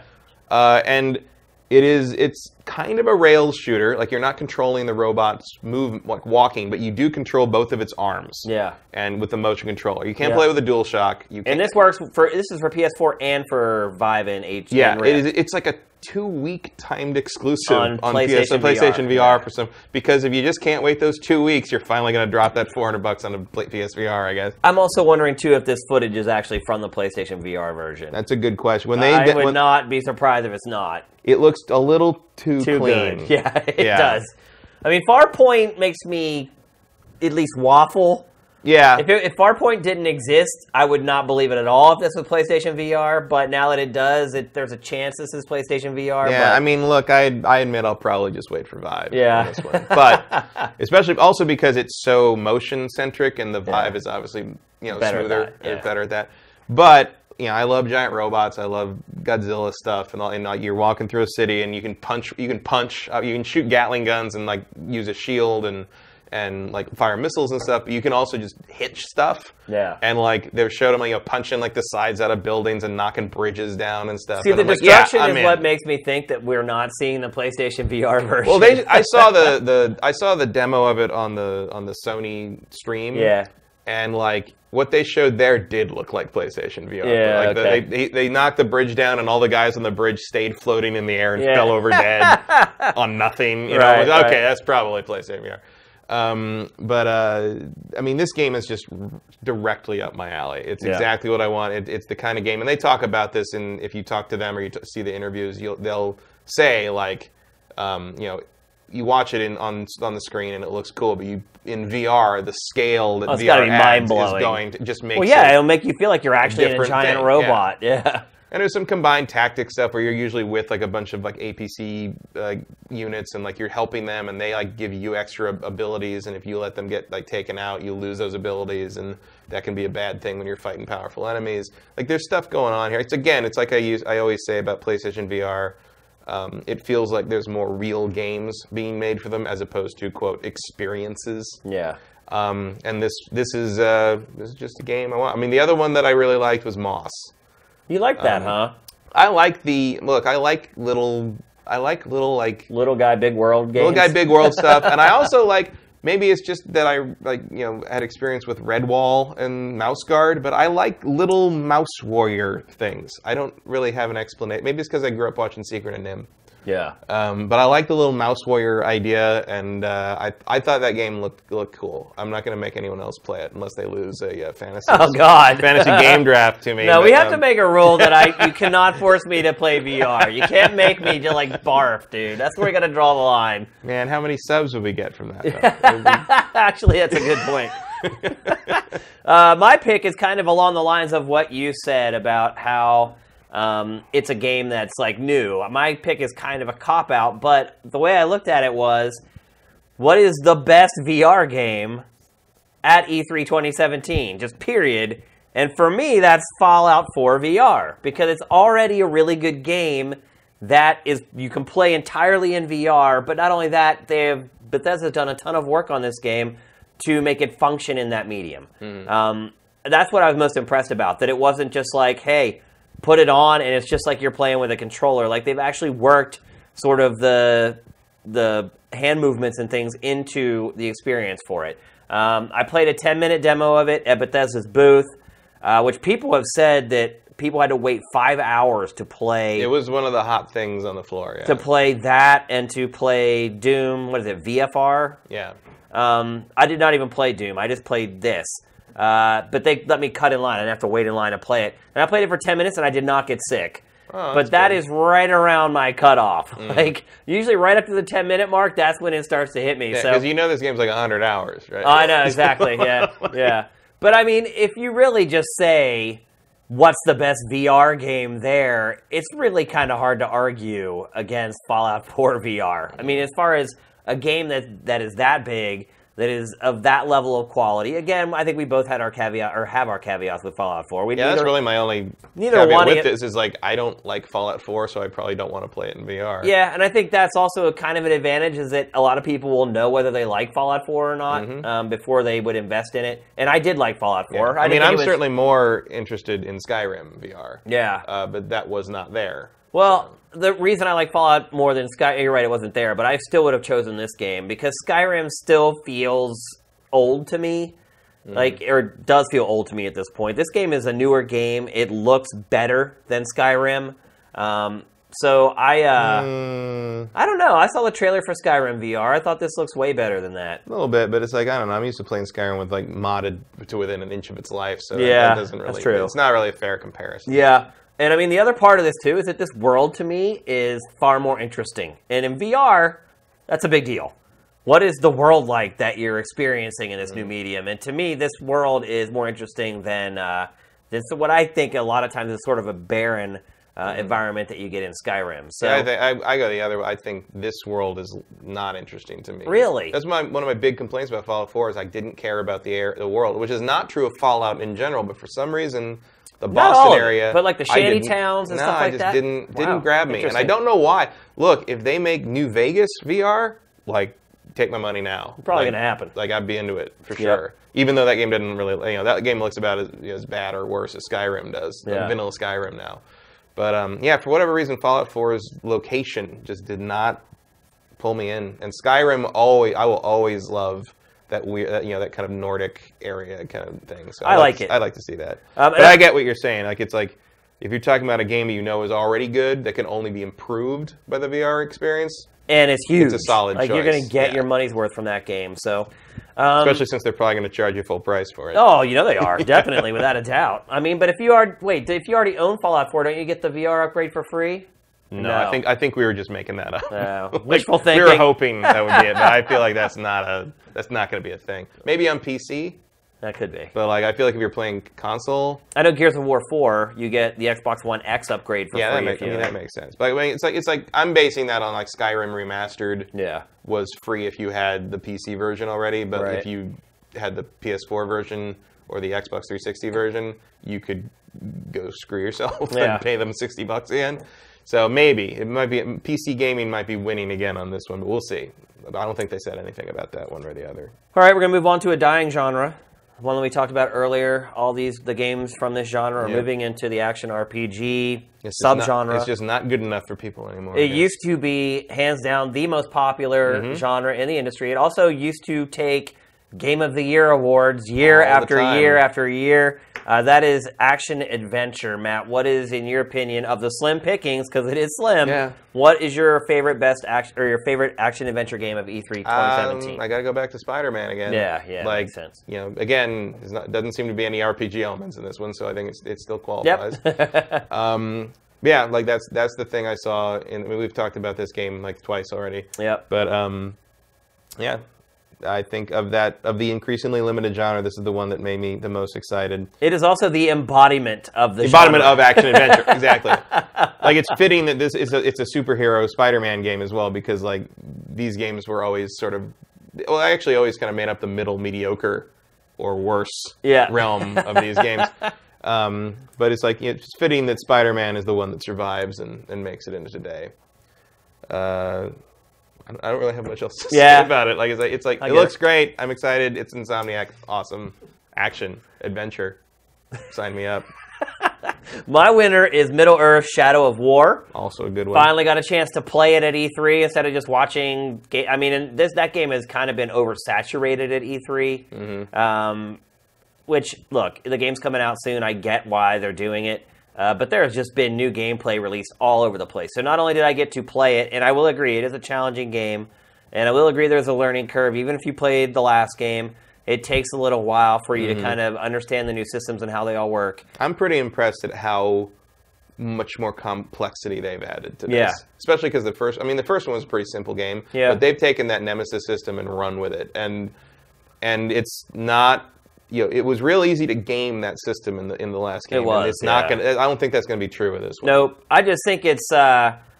I feel like it's taking this genre to its next logical evolution, and what could perhaps be its final evolution. I feel like it's squeezing action adventures for all they're worth before it makes that jump over to where it's using RPG elements, and I appreciate that. I like that there's at least one big budget game where they're not like, well, let's just get crafting and leveling in that damn thing. Like, I appreciate that they started to look at what the essence of the action-adventure genre is, and they started thinking about how they could do more with that instead of just changing it into another genre entirely. I love the tone of the game. The quality of the production of the game is sky high. I do think that if they make another one of these, we're going to lose it to action RPG, though. It might. Like I said, it's coming close. It's getting there. But I still love the Nemesis system, in all honesty. I love how you kind of build this collection of warriors. You can deploy them how you want to. I love how the sense of progression in the game, how you sort of take over territories. I love the flexibility and how you can play it. I mean, it honestly seems like no two people will ever have the same experience playing this game. And I'll be honest, in terms of like kind of the macro sort of like army versus army like territory thing. Yeah. This is what I think Dynasty Warriors should have become. Probably. Well, I think there are kind of spin-offs of Dynasty Warriors that do that a little bit. It was on sale like a couple months ago, and I bought Dynasty Warriors 8 Empires, which is supposed to be that. No, not really. Okay. I mean, you have a map and you pick where to attack, and there's some intricacy there. But like in terms of kind of being part of that, this feels like a much more immediate, like kind of on the ground sort of thing. You have more control over what's happening. And look, I'll fully admit I really like what they're after with this game. Yeah, and I'll fully admit, too, that, it gets a bump from me because it's a Middle-earth game. Yeah. This is pretty much the only place we're getting this anymore. And I've never grown tired of it and probably never will. And so I'm glad that I'm getting to experience it again. And it's even better that it's in an interactive form. So I am all over Shadow of War. Let's move on to Best Strategy Game.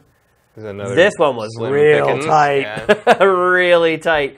And unfortunately, and even though it was on the show floor, I did not have the time to play Warhammer Total War 2. So that's just like I want to mention that, and because there's a chance that it probably should have been Best Strategy Game of E3. That's not the type of game you play on the E3 show floor, though. On the floor. Also, I played the first one. It didn't totally blow me away. Also, it was too much for me. Look, I love the Warhammer 40K setting. The Warhammer Fantasy setting has never done it for me. Yeah. That's just my bias on it.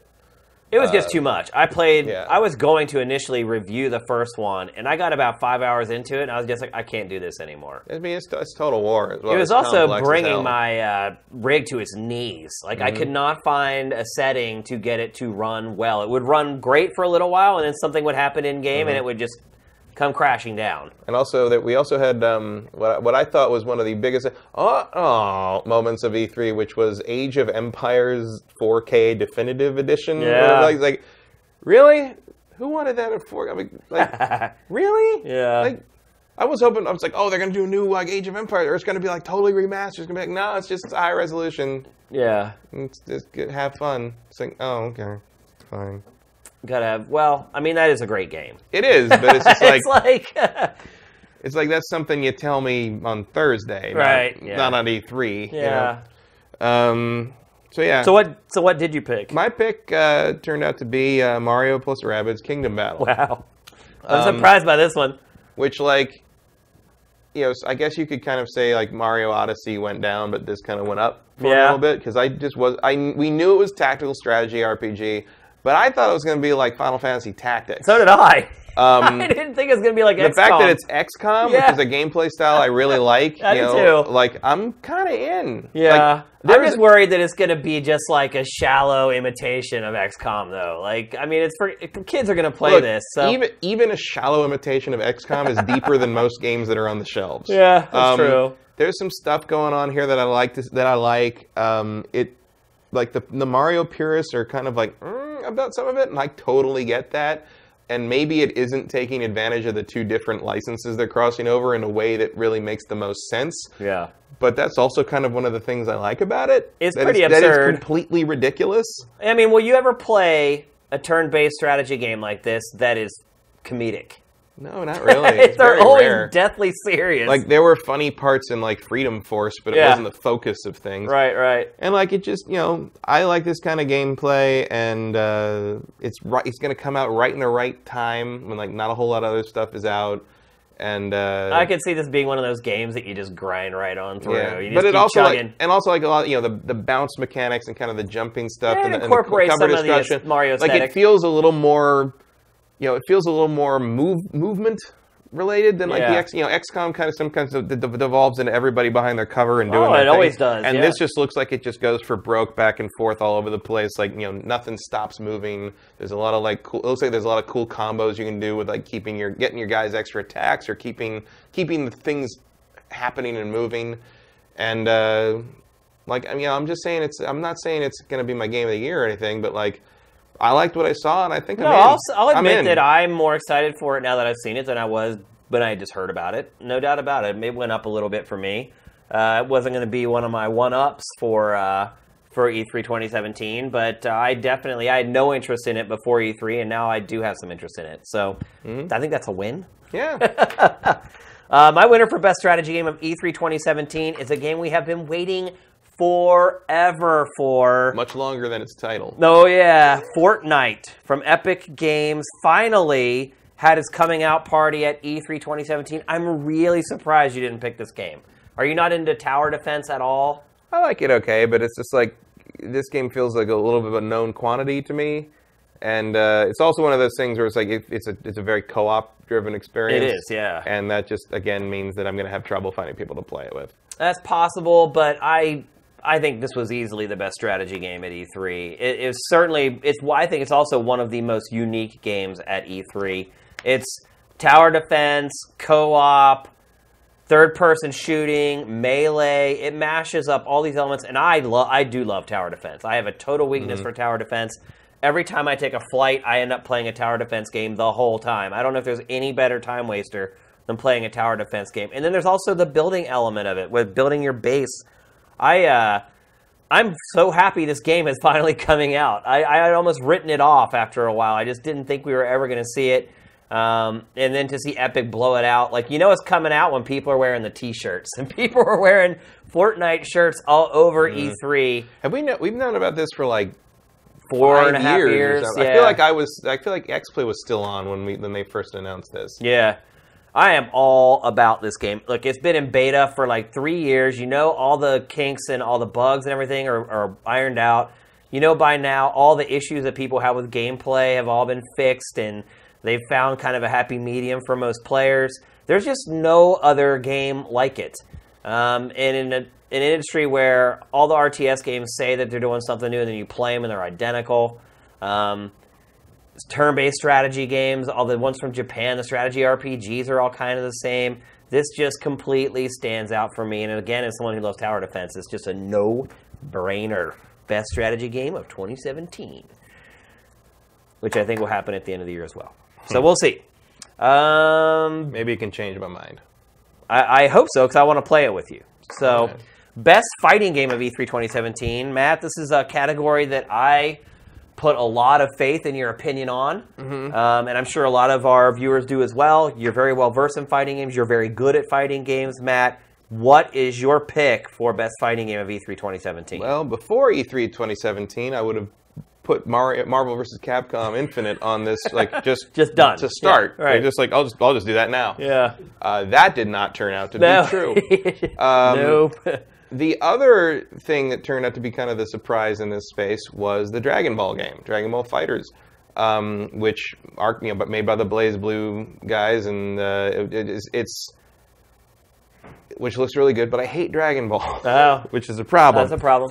So my pick for this is I went the other direction in the anime space, and I'm going with Gundam Versus. I am pleasantly surprised to hear you name this game as your best fighting game of the show. Because this series is a big thing in Japan, in the arcades, starting in the arcades, and like it's finally coming here, like on PlayStation 4.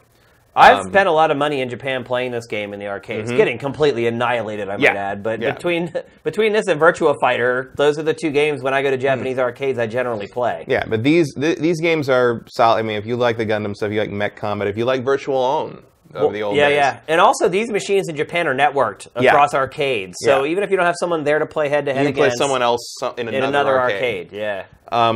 So this game is finally coming to America on the PlayStation 4, and this thing, they are blowing the doors off this thing. There are almost 100 mobile suits in this game. And they all play differently. They've all got their strengths.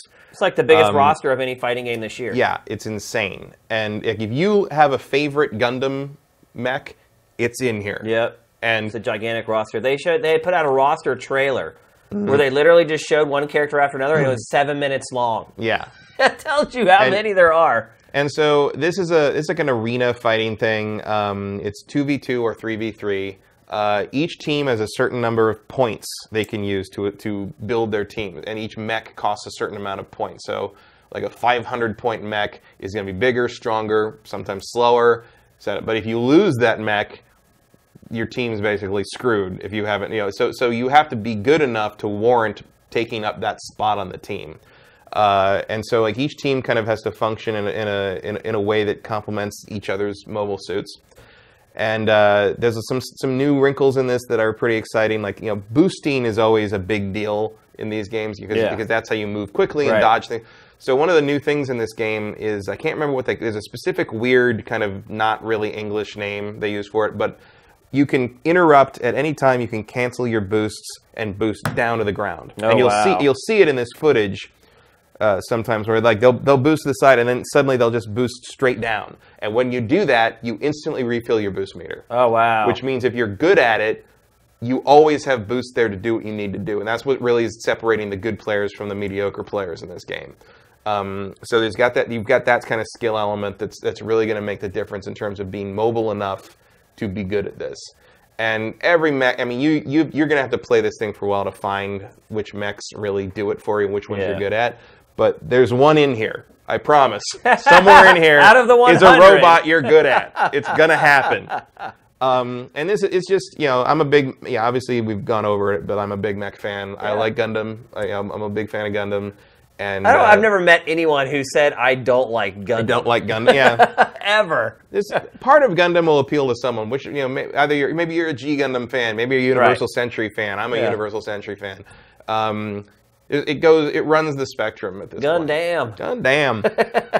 So I'm excited just to see all these guys, all these characters look so good, and like the player freedom and learn to fight against 90 different mechs. I mean, that's going to be not an especially pretty game. I would add. it's not. The it's not going to win the graphics barren, awards. Yeah. But the point is really kind of doing these 3-on-3 matches and how crazy they can get with how many different abilities these guys are throwing at each other. And one of the things that always drives me nuts about multiplayer games is once I kind of learn the basics of everything, I stop being like interested in learning how to counter things and I just start getting annoyed. Yeah. But this game, I feel like you're going to run into like weird stuff for weeks. And so I'm looking forward to that. So this game kind of, in the absence of Marvel, and Marvel letting me down, and the other kind of really... Another crazy transition. And the huge kind of, the furor over Dragon Ball, because Dragon Ball looks pretty awesome, like, from a visual standpoint. I just can't stand Dragon Ball, so I had to go with Gundam. Gundam's was my number 2 backup after Marvel, and then Marvel fell out. Marvel Marvel washed out. Marvel pulled a cougar at the beginning of Top Gun, and Gundam had to lead it in. And now Gundam's going to Top Gun. All right. Well, I'm not the world's biggest Dragon Ball fan either, but my pick for best fighting game of E3 2017 is Dragon Ball FighterZ. There's a Z at the end there. Fighter Z? I don't know. I was blown away by this game. First of all, it's a legit 2D fighting game. It's not another one of these arena fighting games that they've been giving us for Dragon Ball for the last, I don't even know how long now.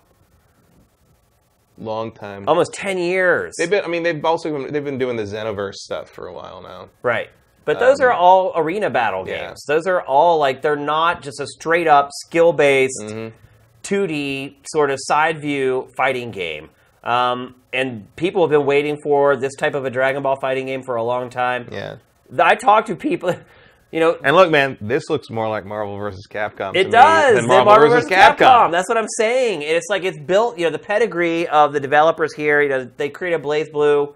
That's a great fighting series. The game is freaking gorgeous. It's probably the best looking Dragon Ball game ever. Maybe I don't know. Some people are a little partial to the 3D graphics, but these actually are polygonal characters. They're just viewed from the side. Yeah.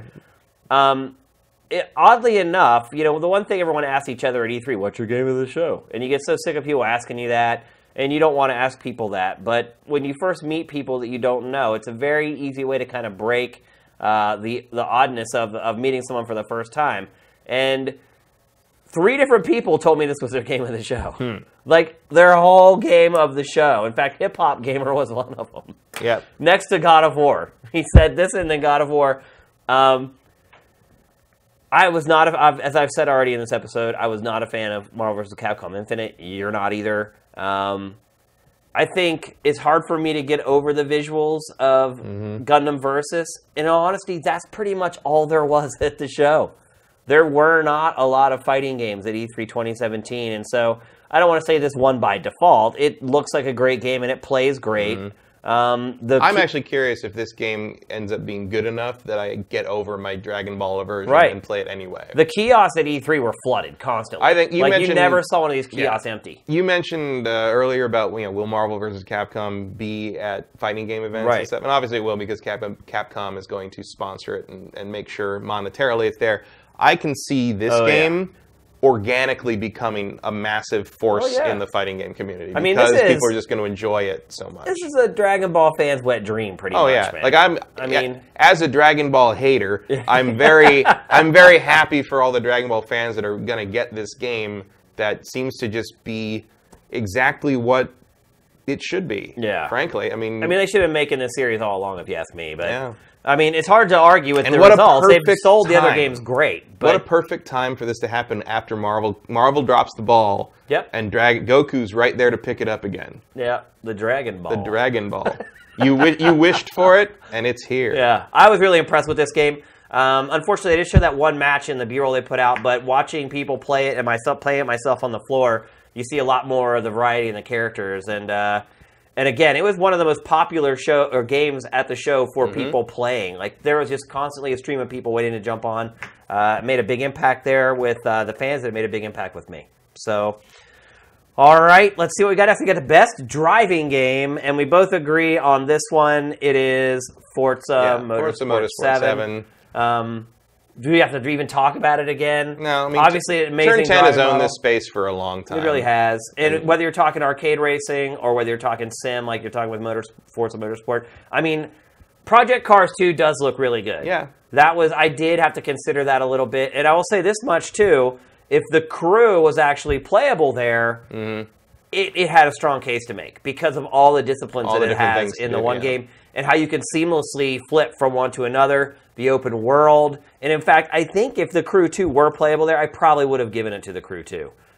Because what you get with the problem with Forza Motorsport is you know exactly what you're getting. There's really no surprise to it. It's like even when they do their stage demos at E3, it's like, hey, look at this new Porsche on stage. Don't really worry about our game.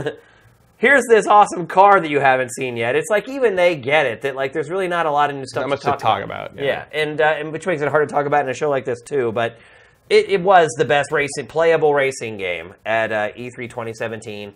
The demo that I saw for Xbox One X just solidified its status as the best driving game there. And my honorable mention was The Crew 2, but it was not playable, so it cannot win any awards from us. So let's move on to best adventure game. Always a nebulous genre. It becomes increasingly more difficult to classify what is an adventure game and what is not with all the first-person... And even then, it can be hard to kind of find something that stands out. Well, it's like, so if I actually ever fire a gun, is it still an adventure game? Or if there's like lots of puzzles, is it a puzzle game? Like, so it's kind of become this almost generic genre of games that don't fit anywhere else. Yep. And I think your pick for this, which is a game I mentioned earlier about being really, really innovative and creative, is kind of the embodiment of that. Mm-hmm. So I picked a game called Hidden Agenda. Yep. Some people may not even have seen this. Yeah, this was really underrepresented, I think. And under the radar. It's by the guys who made Until Dawn. Who are making like 4 games Yeah, right they are now. busy people right now. But...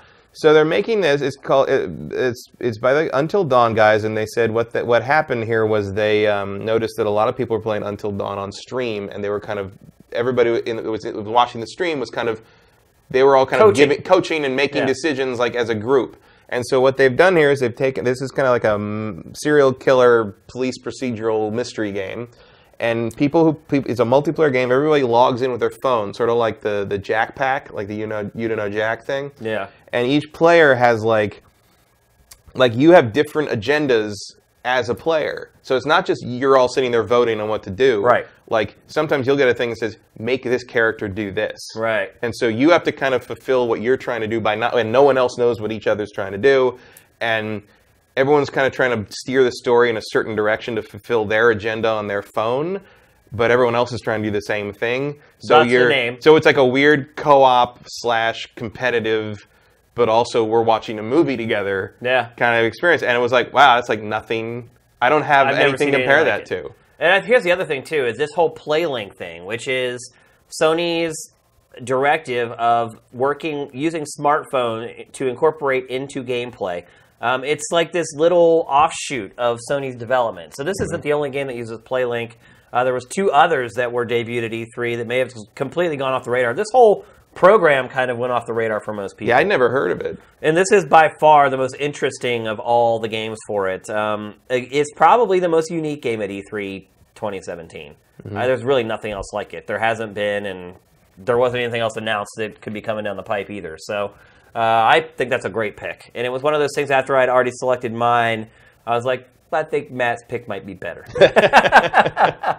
Because I tend to stray towards creative, innovative ideas instead of just picking the status quo. But what I went with for this category was a game that I actually played and watched be played and kind of started to understand its scope and also realized that it had a huge presence at the show. The stuff that they had shown in the press conference was different from what I saw them play, which was different from what I played. And that game is Detroit Become Human. I think I gave it Best Adventure Game last year, too. In fact, I think this might be the only game that won the same award 2 years in a row. Yeah. This game's coming together, man. It is. It really is. It's almost all there. I think the most exciting thing about it for me is it really looks like they're getting away from the kind of the constant QTE stuff. Yep. And they're making it much more. I mean, frankly, they're making it much more of an adventure game. They are. Yeah, I'm way more excited for this game than I was for any of his prior games. More than Heavy Rain, more than Beyond Two Souls, more than Fahrenheit. Sure. I feel like this is him hitting his stride and finally figuring out what he's been trying to make all this time. Yeah, and embracing, they're leaning into the stuff that makes, the Quantic Dream games unique as opposed to they're not getting rid of that. Yeah. They're not like bringing it closer to being an action adventure game. Right. No, not at all. They're pushing it the other direction, which I think is the right move. Yeah, because then you just become another whatever. Right. If you become an action adventure game, you become a part of Dead Tree Media and video games, which is the action adventure genre. And on top of that, then I have to compare you to Spider-Man, and you're not going to come out of that very well. We know that. Yeah, I was, and look, I'm not the world's biggest fan of his prior games. I've said it before, and I'll probably say it again, but you got to appreciate the effort. I'm coming around on it because of what he's doing with this game. So it showed great, too. The demo that they showed at the show was excellent. It makes you think, this game does, and it seems like we don't get enough of those anymore. So that is my pick. Next up, Best Trailer. This is another category. We both chose the same winner, and I think everyone in the world at this point would choose this same winner. This might be the most agreed upon thing in gaming. In fact, I wish I could have had the foresight to say, hey, chat, guess what Best Trailer is, then do Best Adventure, and then look at their responses, because I think they would have all guessed. Yeah. It's Beyond Good and Evil 2. Best video game trailer I've seen in a long time. Yeah. A long time. And then hearing about what the game actually is as more information trickled out over the next couple days, it just makes the trailer even more interesting to me. It's an open world, open universe. Yeah. I guess you can't even say world. Open universe action adventure. I guess Michel Ancel called it GTA in space. It is M-rated. It's going to be edgy, just like this trailer. I know a lot of people were like, whoa, all the F-bombs and whatnot. That is what the game is going to have. This is just really a proof of concept piece. It's obviously not what the game looks like. I don't even think with Xbox One X, any game is going to look this good. It's just not. But as a proof of concept and what the game is going to be like, I am all over it. I saw a lot of negative comments on Sifted about this. Really? People who thought it completely betrayed the tone of the first game and doesn't make sense and within kind of what they had established before. But I would contend that wasn't working. It just wasn't. I mean, it sold 100,000 copies across all platforms in its first month. Whatever it was about that first game, whether it was the tone or it was Jade or the photography or whatever, it wasn't working. And so if you're going to put big budget AAA dollars into developing a sequel or a prequel or whatever it would be, you have to make changes to it. Yeah. Well, and also, I like Jade and Paige and that whole thing, and I would certainly like to see some resolution on the end of that game at some point. But the thing that was always most interesting to me about Beyond Good and Evil was the world. Or the universe. I guess. Yeah, for sure. It was certainly implied to be bigger. Yeah.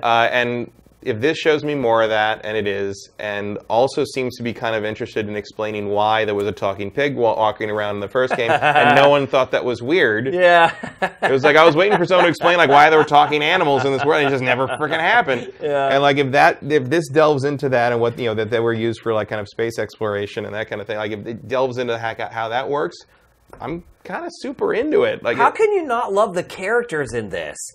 Every single character they introduce is completely fascinating. My girlfriend doesn't like monkeys, so I think she's out. but he's great. This CG is incredible, by the way. They should make a movie out of this. I would go pay and watch it. No questions asked. Oh, I would certainly prefer to see this than another Minions film. But maybe I'm the exception. Yeah, that could be. In the mainstream audience. I feel at this point I'm not going to try to make calls for that. That's really a good idea. But I'm super interested in it. I just, it was disappointing to me that it's so far out. Yeah. They said, I think Ancel said day 0 of development, basically. The demo they were showing behind closed doors shows you can zoom from a solar system down to that skyscraper they showed. Yeah. But I guess that demo didn't even have graphics until 2 weeks ago. Yeah. I mean, this game is way out. It's only been 15 years, so. Oh yeah. So, and and of course we've also talked about the Vivendi thing, the Vivendi takeover potential. Were they showing these games to kind of show this is what we're doing in case we're not here next year. Yeah.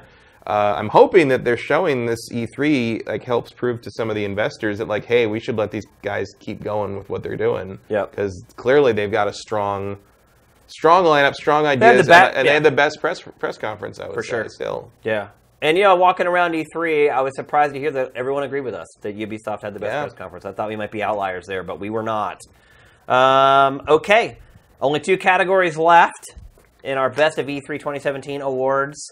You might want to start getting maybe some questions into the chat right now, because I have a feeling we're not going to talk too long on this next topic, and then all that's left is Game of the Show. So, next to last topic, penultimate topic, biggest surprise from E3 2017. Yep. My biggest surprise was Metroid Samus Returns.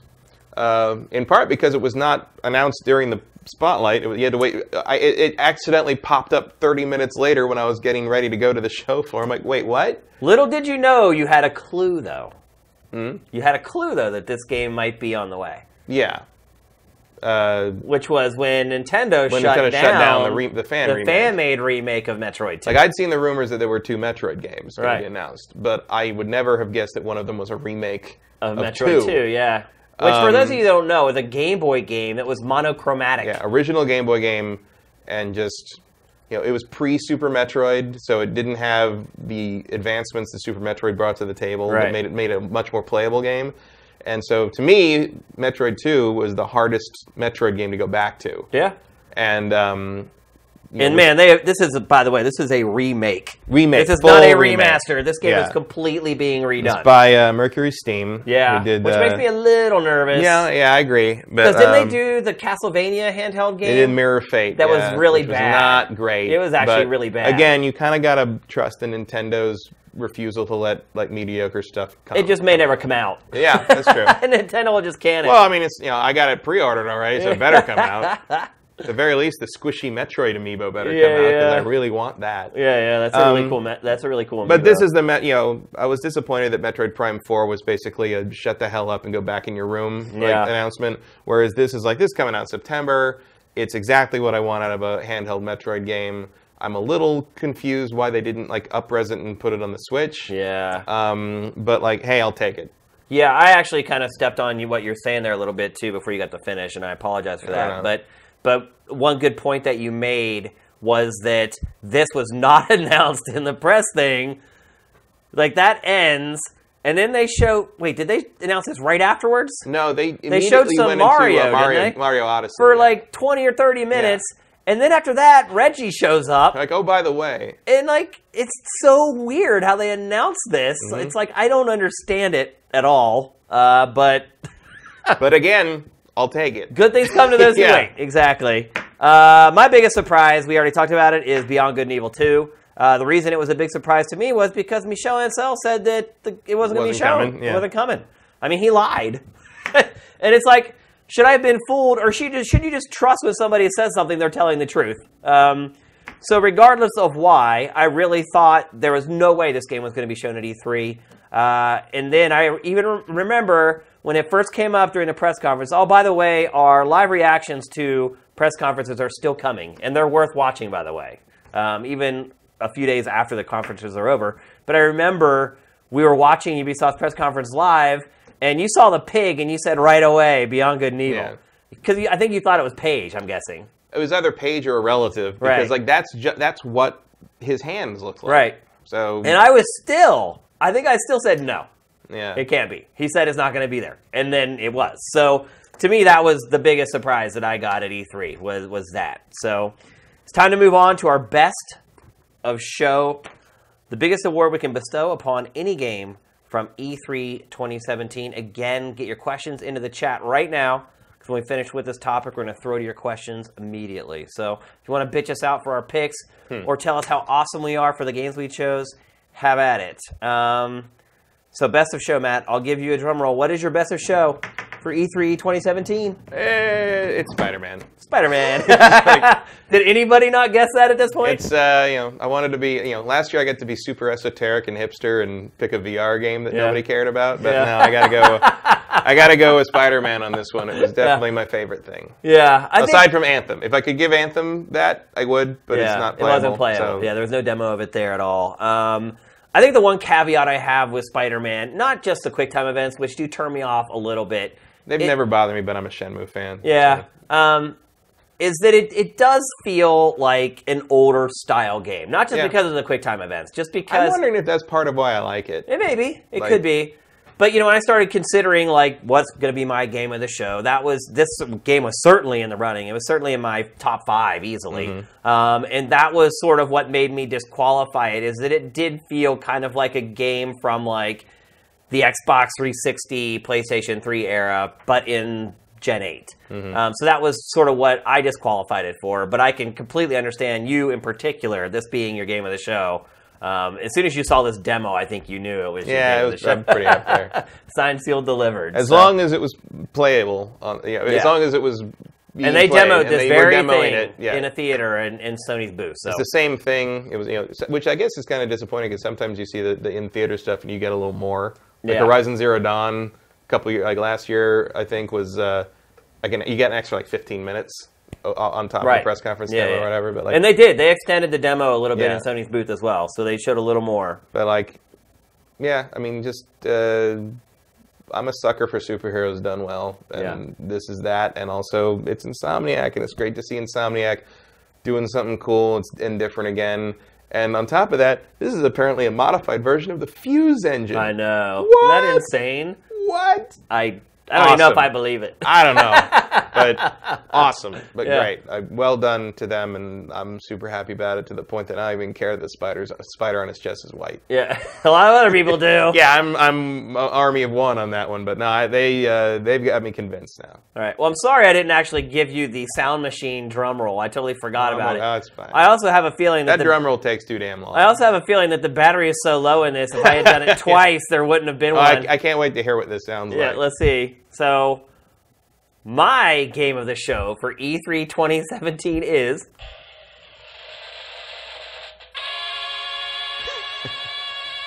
It made it!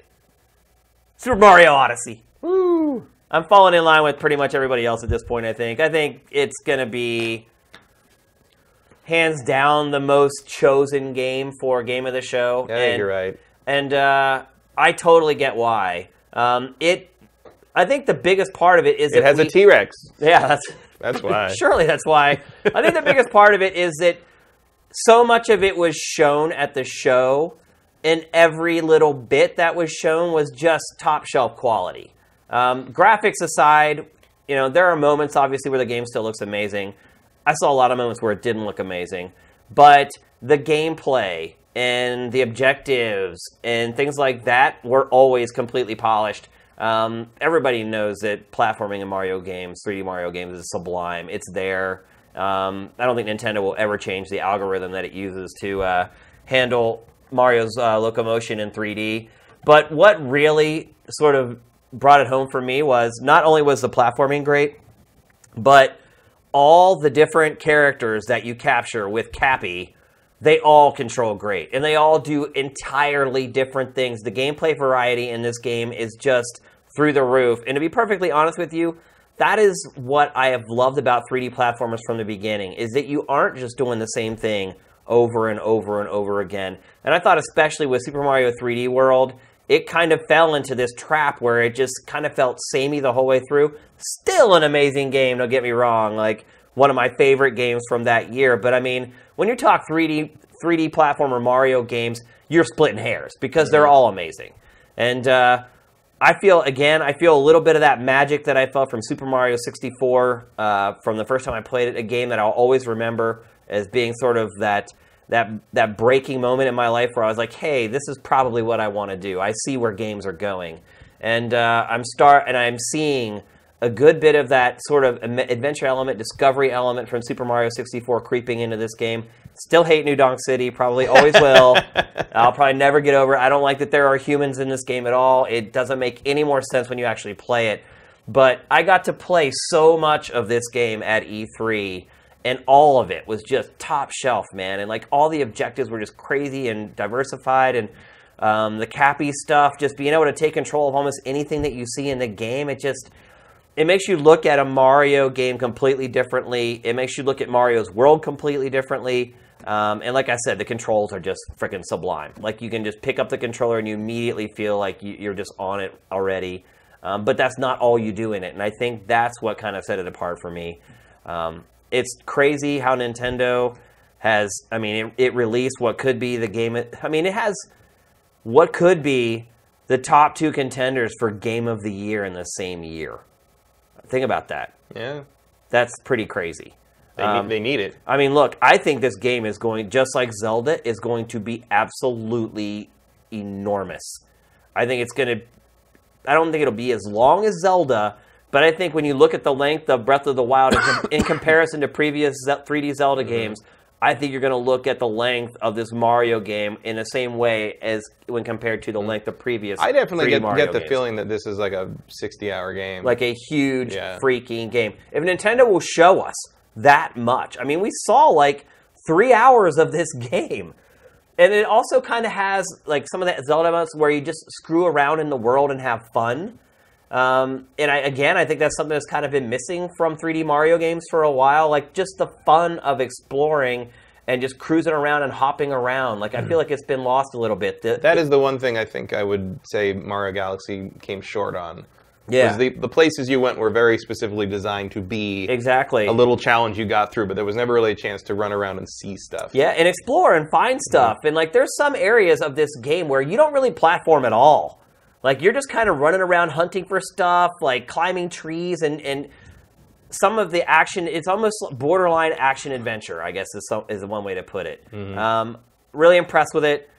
Totally sold me. I was not over the moon over this game before. I played it at E3 2017. I am all over it now, Sifters.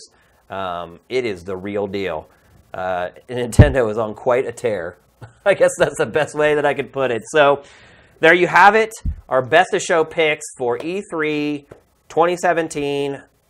Matt is Spider-Man, and I am Super Mario Odyssey. So 2 great games. I don't think you can go wrong with either one.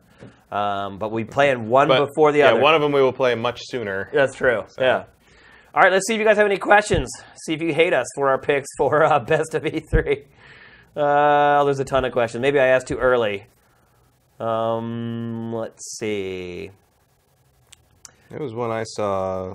Here's one from Vox91. Do you think Microsoft is way too risk-averse, given its reliance on previously established brands like Crackdown and disregarding building new IP? Yes. Yes, for sure. Yes. Absolutely. Without a doubt. I think we've talked about it before. It's killing me, Larry. Like, I don't get it, man. And it's like, I go in to see the Xbox One X, to see the demo, and what do I see? I see Gears of War, and I see Forza Motorsport and Minecraft. It's like, at least get, like, Crackdown running on the thing for me to see. It's just... That was the weird thing, how many games were not taking advantage of the Xbox One X's extra... Yeah. The X-bonks, as I prefer to call it now. They weren't taking, like Assassin's Creed is going to run the same 4K 30 frames a second on both Xbox One X and Pro. It's like, so what are you using that? They asked them, like, what are you using this? And they said, nothing. We're not using the extra power on the Xbox One X for anything.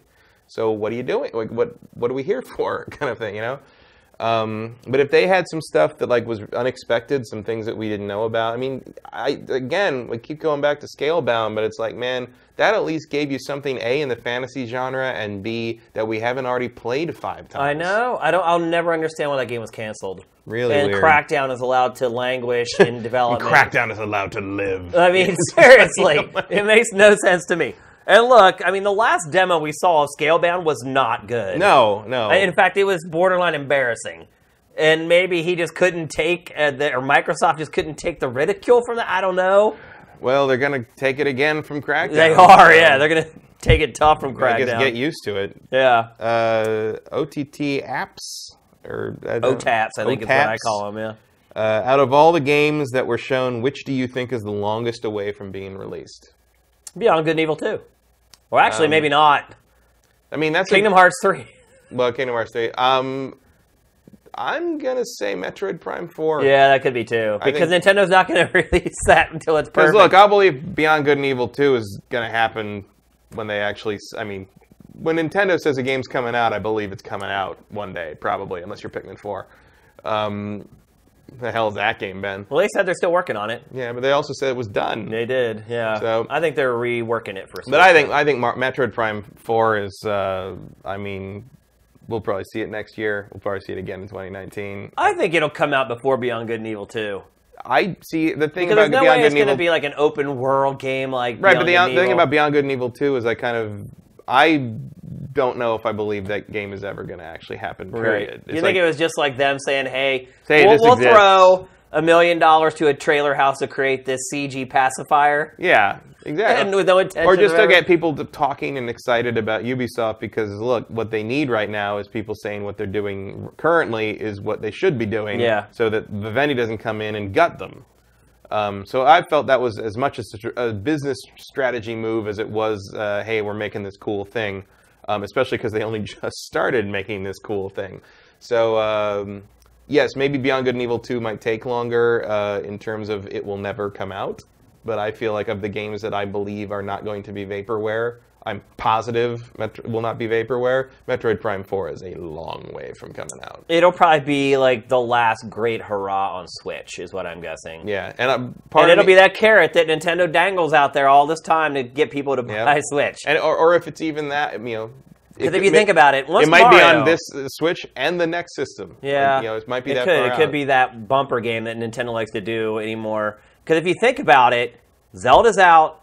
Mario's out. What does Nintendo have left? Mario Kart's out. Smash Brothers.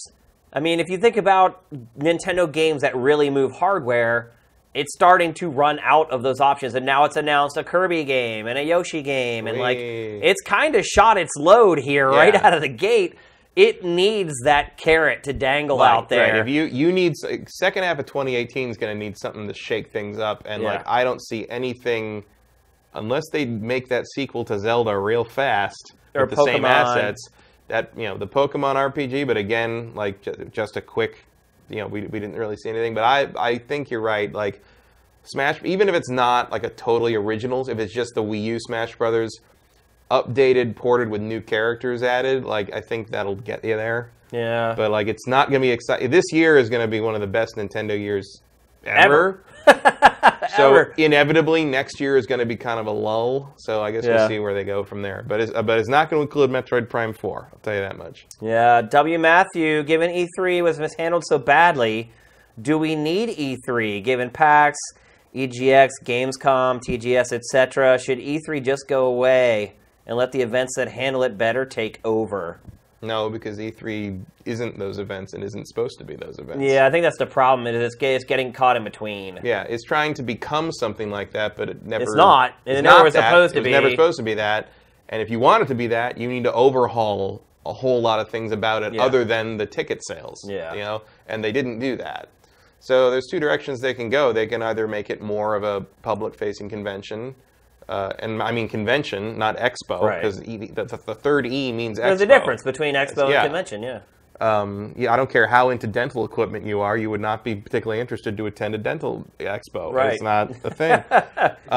So if they can make that pivot, it could become something functional in that regard, but it's never going to be, it's never going to be a PAX in the sense that, PAX is clearly there for the attendees that are there as fans, and that's what it's there to celebrate and be. E3 at best could become like a TGS in the West, I guess. Yeah. I don't think it should go away. There's no I mean, look, maybe you fold it down and don't make it a big spectacle. You only take one hall. Everything gets much less bombastic and crazy, and it focuses really hard on being the industry meeting place that it's originally was supposed to be, and the spectacle just kind of goes away a little bit. I could see that being it. But look, E3 in some form will always be there. What we think of as E3 as outsider or enthusiasts is different than what E3 really is at its cold beating black heart. As people who've been there for decades and understand what it started at and what it's turned into, I don't think it'll ever go away, ever. It's going to go through some growing pains while it tries to figure out how to navigate that middle ground between fan event and industry event. And it could be that it gives up and it just says, hey, this isn't what we're about. This isn't our brand. Because it really isn't. No. The brand is an industry brand, industry-related brand. And maybe after a while it figures out, hey, this fan thing isn't for us. We're not doing it very well. And I mean, attendance could go down next year as well. Yeah, I will say this, and I heard a couple people mention something like this. That kind of a halfway solution if you don't want to just turn it into let all the convention goers come in. Add another tier of badge that is just the influencer badge. If it's because if you're really just kind of trying to Trojan horse YouTubers into this, just make that something you can let people in for. Yeah. Instead of media, don't make that media, make it influencer. Make that segment of the media or streaming or social media, that functional branch now that wasn't there before. Yeah. Create a new badge for that and let those people in. Yeah. That gets you what you need, I think. Or maybe just give them a whole day to themselves where they can go in and set up all their streaming gear. Because I think what you're seeing too is that as more of those people and the press has more gear to carry around, it becomes more of a problem. Because there's just stuff everywhere. There's tripods set up everywhere and people set up in walkways and shoot. It's That's the hard part, I think, about bringing the public in, is they're not used to working next to people who are trying to cover the games. Right, and I think one of the big fights they're going to have on their hands coming up is I think they're inevitably going to want to make it 4 days, and I don't think the industry wants it to be 4 days. Yeah. No, everyone's sick of it. They're like, man, this is too long already. So. Well, also that's a ton of extra money spent on the part of all the publishers for just how you got to put everybody up another day in the hotels. You got to rent the space longer. You got to do. It's a big expense for everyone involved. It's a lot of money, and you're kind of hitting the point where like, oh, we do one industry day and then 2 public days, but everyone's like, 1 day is not enough to get E3 done. Yep. Cramming all games media's appointments into one Tuesday, especially when the show floor didn't even open till noon. Yeah. How do you do that? They have a lot of logistical conversations to have that they probably should have had. They should have had already. Yeah. But it's going to be interesting seeing that develop over the next year. Yep. Wolffox 10JC Anthem Holiday 2018, March 2019, or Holiday 2019? My bet right now would be Q1 2019. Yeah. They're saying end of 2018. Yeah. But I feel that's going to slip to 2019, but I think you're going to get saved by the hard deck of the fiscal year. I think they're planning it for that fiscal year, and you're not going to see it slip past that. I don't think they're going to pull another Mass Effect Andromeda. True. I don't think they'll let that happen. I honestly think it's like Q3, Q4 2019. I think it's going to be Q1 2019. Yeah, I hope you're right. I think they're going to their target right now is end of 2018. I don't think they're going to make that. No. I think it's going to slip, but I think they're not going to be able to push it past the fiscal year. Hopefully that does not torpedo it the way Andromeda kind of ended up. But I think they've learned from Andromeda, and Andromeda was very much about kind of a middle management production problem thing, and I feel like Edmonton is not going to run into those same problems because they've done it before. It's true. Let's see. This is one for you. C. Crawl. Did they ever say why his Spider-Man costume is different? I don't think they said why, but they said there is a reason why. I mean, I'm not a big fan of the whole, people are complaining about a thing, so the developer says we have a reason for it to be that way, because the last time that happened, it was quiet in Metal Gear Solid 5, and that was stupid. But I'm not sure what reason you could give to make the spider white, but I don't really care that the spider's white. So I don't care about any of it. I really don't. Spider-Man has had a whole lot of different costumes, so one that has a white spider on it is fine for me. I don't care. And it's a totally different Spider-Man from any other. It's its own continuity. It's its own Peter Parker. It's its own everything. So fine. Focus on the fact that Miles Morales is in it. That's more interesting to me. Yeah. What are they going to do with that? Because apparently he's not just that cameo at the end of that thing. He's part of it. He's part of the story. So how are they going to fold him into the storyline? That's way more interesting than whether the spider's white. From that Japanese dude, does Switch have the best first year of console life in the history of consoles? No. No, you think it's the best first year for a console ever? No, I mean, I figure he's mostly just talking about Zelda and Mario in the same year. That's a pretty good lineup. If you're just talking about what you get to play in the first year. 2 games? I don't know. Let me start thinking back to Xbox 360 and how many games that were great from third parties came out in the first year of its life. Because, see, that's the problem when you try to compare Nintendo consoles to any other console. Not only do you get the great first-party stuff from the other consoles, you also get the great third-party stuff, and you get none of that with Nintendo. So you're basically saying, true, 2 amazing games, don't get me wrong. I mean, at least Mario seems to be shaping up to be an amazing game. Against, and even if you look at the Xbox 360, it had 2 or 3 good to great first-party games, and then 15 or 20 third-party games that were good to great. I mean, that becomes like an algorithm of, are 2 amazing games better than 20 great games? To me, they're not. It's like, that's 12 months.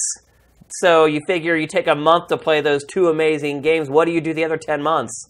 Well, so far I just put the Switch in its case and played other things on other systems. Right, so. but that's what I'm saying. So if you're comparing like Switch's first year to first years of other consoles, that's a tough comparison for Switch. I mean, look, the first year of the Switch has 2 very high peaks in it, but beyond that, there's not a whole lot of interest for me. So I guess a case could be made, but like, yeah, I don't know. I'd have to look at a bunch of different first-year lineups of things. I feel like in the end, I probably like the Dreamcast more than anything else in its first year. Yeah, unfortunately, that was the only good year it really had. Yeah, I mean, it started real strong. In terms of the first year in the West, it started real damn strong. Yeah. From Fruit Eater, Xenoblade Impressions, still doubting the release. It's Xenoblade. I do still doubt the release. I do, yeah. Also, even though they announced again that it's coming this year. Yeah. Also, you may have noticed that it did not show up in our best RPG category, even for me, and that's because holy crap, I hate the character designs. Well, so much. I watched like I think on our master stream we ended up watching like 40 minutes of that game, and it just didn't do anything for me, man. Like after watching a game like Ni no Kuni or whatever, it's like. But it also, as someone who played the first one and Xenoblade X a lot. It doesn't feel like it's really advancing much. It's just in the any same game, way. it seems like, yeah. Except which is how they're going to get it done so quickly. Right, except it has a much less interesting narrative as far as I can see. So it's just not... I'm getting a little... That was almost one of my downs. Yeah. But I'm really... Yeah, I know they keep saying holiday this year, but it's just like, you won't give me an actual day... I'll see you in February. Yeah, I don't really believe it still. From Sleepy Droid, did Microsoft drop the ball showing what Xbox One X can really do? Case could be made. I think it was what they showed at the press conference was pretty impressive. Yeah, I think between Forza and Metro, you get a pretty good idea. Yeah. I think the main... If you can watch those 2 games and not be impressed and wonder, oh, wow. I think the main weakness is that, like, there's just not that much that's doing that. Yeah. That's the thing about I can't even predict what this thing's going to sell. It should. I'll tell you what it should have done. It should have done the presentation I got in the Xbox booth on stage, because everyone who was in that room was impressed by that demonstration. Everybody. Nobody walked out. Obviously, you can't simulate the Atmos, the Dolby Atmos. Right. But everything else you could have easily done. Again, it does make a difference seeing these things with your own eyes. And it was tech verbiage heavy. But I think you're selling your audience short to think that they couldn't understand what they were talking about in that presentation. Well, I also, totally think they could have. You know, didn't they kind of admit that this thing's an enthusiast product? Yeah. Is that what they're saying? So why don't you present it as an enthusiast product? Good point. Really good point. Let's see. I got a couple more.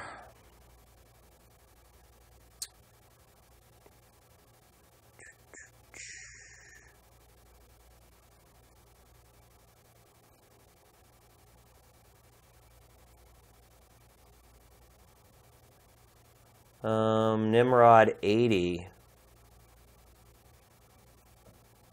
I think it's talking about Anthem. Will it be comparable? Will the campaign be comparable to Destiny or a full BioWare RPG campaign? That's a good question. It is a good question. I mean, I think if you're looking at if they're building off kind of what they did in SWTOR, the Old Republic, like that, they did a pretty good job of an old style BioWare story in an MMO. Like, it wasn't really incorporating the later lessons and the dynamism of Mass Effect, but they did a pretty good job of kind of simulating what KOTOR 3 mechanically might have been if they'd made it by 2006 in that game, which is maybe not the greatest thing to say about a game that came out 5 years later. But I do think, especially looking at the Bazaar scene at the very beginning, I feel like this game is going to deliver the BioWare narrative while it's delivering kind of that more open, Destiny-style gameplay. Yeah, I mean, I think we already saw a more living, breathing world in that opening scene than you ever got in Destiny. Mm-hmm. It actually looks like it's lived in instead of this weird, palatial, space station, And Destiny 2 is really pushing in the more organic direction. Is. You can see you can see what they showed is much more Well, just think about the first teaser they ever put out. Yeah. Like, that was completely out of character for Destiny 1 promotion. Mm-hmm. So, like, I think Destiny, again, the people keep drawing very direct comparisons between Destiny 2 and Anthem, and it's just like, Anthem is so far out, you're not even going to have Destiny 2 in the mind when that thing is finally ready to be released. Anthem is going to have to take the lessons of Destiny 2 into account during development, I think. Yeah. Like, they're going to have to pay attention to how Destiny 2 functions, how it's received, and how it works, and how it doesn't work. So, but I would be very surprised if Anthem doesn't deliver on the BioWare story front. I don't expect it to drop the ball the way Destiny 1 did. We'll see. Here's the last one, the Legacy. Should Microsoft have marketed the Xbox One X as a next-gen console in name instead of a mid-gen console?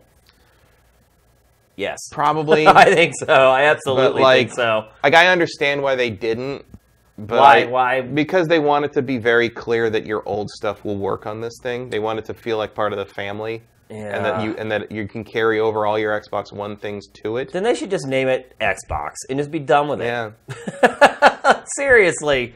Like, if you're going to keep adding, letters on the other thing is, what's next, Z? Like, well, also the other thing is, like, are there really enough Xbox One owners to make that decision for them on that? Like, it's like, wouldn't it be better to kind of try to attract the larger audience by making this thing feel like a jump? Yeah, I think it's harder to sell something for $500 when there isn't a clear indication that it's a major leap. Yeah. Because they're going to look at the Xbox, okay, I got an Xbox One, and then you came out with the Xbox One S.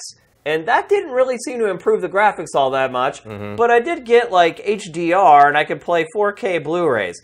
And now we've got the Xbox One X, so I'm assuming it's just another small incremental improvement in some way that I may or may not understand. Like, it totally should have been called something else. Like, people will understand it's backwards compatible. They'll figure it out. Well, no one spends $500 on something without doing research to understand what it does and doesn't do. Well, it's also like, I think I think the public at this point is probably more surprised if something doesn't have backwards compatibility, because the phone thing is like, you're going to buy an iPhone 7S or you want to buy the iPhone 8, right? Yeah. But when you buy that iPhone 8, you're pretty sure that everything you had on the iPhone 7 is going to work on it, right? So I think you could just piggyback on that expectation with it and use whatever new name you wanted to call Xbox 2, I guess is what it would be. I don't even know. Xbox. So then they got Xbox again. 2 as Xbox 2X. I mean, I feel like they've dug themselves a hole that they're going to have a problem getting out of. I mean, I do feel like you're right, and like whenever they decide to make that leap, the next one's just going to be called the Xbox. Yeah. It's just a platform at that point. It's just your next Xbox. And like what you said about iPhones, about how people have come to just assume that when they get the new one, it's going to work with all the other stuff. Eventually, that's going to happen with consoles too. Yeah. They just haven't done it enough times because they don't put one out every year. Although also because we're coming off of a generation where that was impossible. With the PS3. Yep. So it's just not a thing you can assume yet. But I think not with Sony, but I think going forward you will. Though. Yeah, so for sure. I don't think that assumption is going to be a hard thing to drive into people, especially if it becomes policy for everybody. And there's no reason it couldn't become policy for Nintendo too, because the Switch is a fairly simple architecture that can be carried forward to a more powerful next system. That's for sure. All right, that's going to wrap it up for Sifted's Best of E3 2017 awards. It's been fun. It was a great show. I hope you guys got a lot of use out of Sifted over E3. There's still a ton of more content coming for curation. I think we've already curated 800 pieces of content to our E3 hub. Like we said during the show, if you guys maybe missed the show and now you're overwhelmed or you've been away for a couple days, man, using that E3 hub is freaking genius. You just click the channel nav and it drops down and you can sift that 800 pieces of content by 60 different categories. I don't think people get it. It's amazing. Like, to have that much content be sifted by that much of those micro channels. Like, it's really handy. If you like Japanese RPGs or just Japanese games in general, there's nowhere you can go to say, hey, what happened at E3 2017 with Japanese games? There's dozens of categories that Sifted does it, but I don't think people even use it. Like, I looked at the traffic. I wouldn't get all my picks for this done in time if it wasn't for that. I looked at the numbers for our E3 hub, and people are just using the homepage. It's like, no, you're... It's so frustrating for me. It's like it does this awesome stuff, and either nobody gets it or nobody uses it. I don't get it. So anyway, you should have like a video pop up that comes up if someone like uses the homepage too many times, and you're just like, "Hey, yo, bro, what are you doing? Right here." It just has a hand. It goes. But I do want to thank everybody who was on for all our live streams over E3. We had a great time. Like I said, still lots of archives coming from that stuff. All our live reactions to the things that happened in the press conferences are coming. Thank you to everybody who donated over E3. I know some of you guys would have said, like, buy a pizza with, like, this money or whatever. I wish I had. I didn't eat hardly anything all week, which probably is good for me anyway. But thank you guys for the donations. Those of you guys who hit your elite status, we'll be recognizing you guys next week in our next regular episode of Game Face. What else do I have? I think that's it. Just thanks for coming along for the ride. It was great. Matt and I are going to try to get a little bit of rest this weekend. Although I think I am appearing for the first time ever on an episode of our community Podcast Reload. So you may hear from me in the next couple of days on that show as well, probably doing some more E3 wrap-up. So I picked up a new game on one of the E3 sales, so I'm going to start playing Ghost Recon Wildlands. Oh, wow. There you go. Because I figured I should probably play the best-selling game of the year. Yeah, probably a good idea. At least for that frame of reference. Yeah. Yeah. So, I hope you guys have enjoyed our E3 coverage. Like I said, there's more coming. But it's been another great and crazy ride, let me tell you. I really thought there were moments this week that I was like, I'm too old for this. I can't do this anymore. And somehow I pulled through, and I think a lot of it has to do with you guys. We all did. And all your encouragement. So certainly one of the themes of going to the parties after the show, like every single human being I knew was like, oh my God, I'm so old. Like, well, because we've all gotten old together. Yeah. We're all like in the same age bracket. And it's like Pactor's party. It's just like everyone here is like over 35. Like it's our generation of the industry. Of the industry, and like we're the old people now. We are. We're the party that the kids don't want to go to. Yeah, because like, and we're the ones that like when the kid, when we used to start going to E3 and we'd see all this like, oh look at this, all the magazine guys, look at those guys. Yeah. They're so gray. Yeah, you can look at like Peter Moore. You'd be like, wherever Peter Moore's going, I ain't going. Right. And now he's like standing next to us. So Peter Moore's going somewhere they give you slippers when you go in. I don't want to do that. Yeah, it's funny. So anyway, everybody, hopefully you guys have all recouped. It was great to meet some of the sifters live on the E3 show floor as well. It was really great to connect with some of you guys. So everyone have a great weekend. Catch up on all that E3 content on Sifted and use that E3 hub page. Love you guys. Have a great weekend. Game Face is up and out.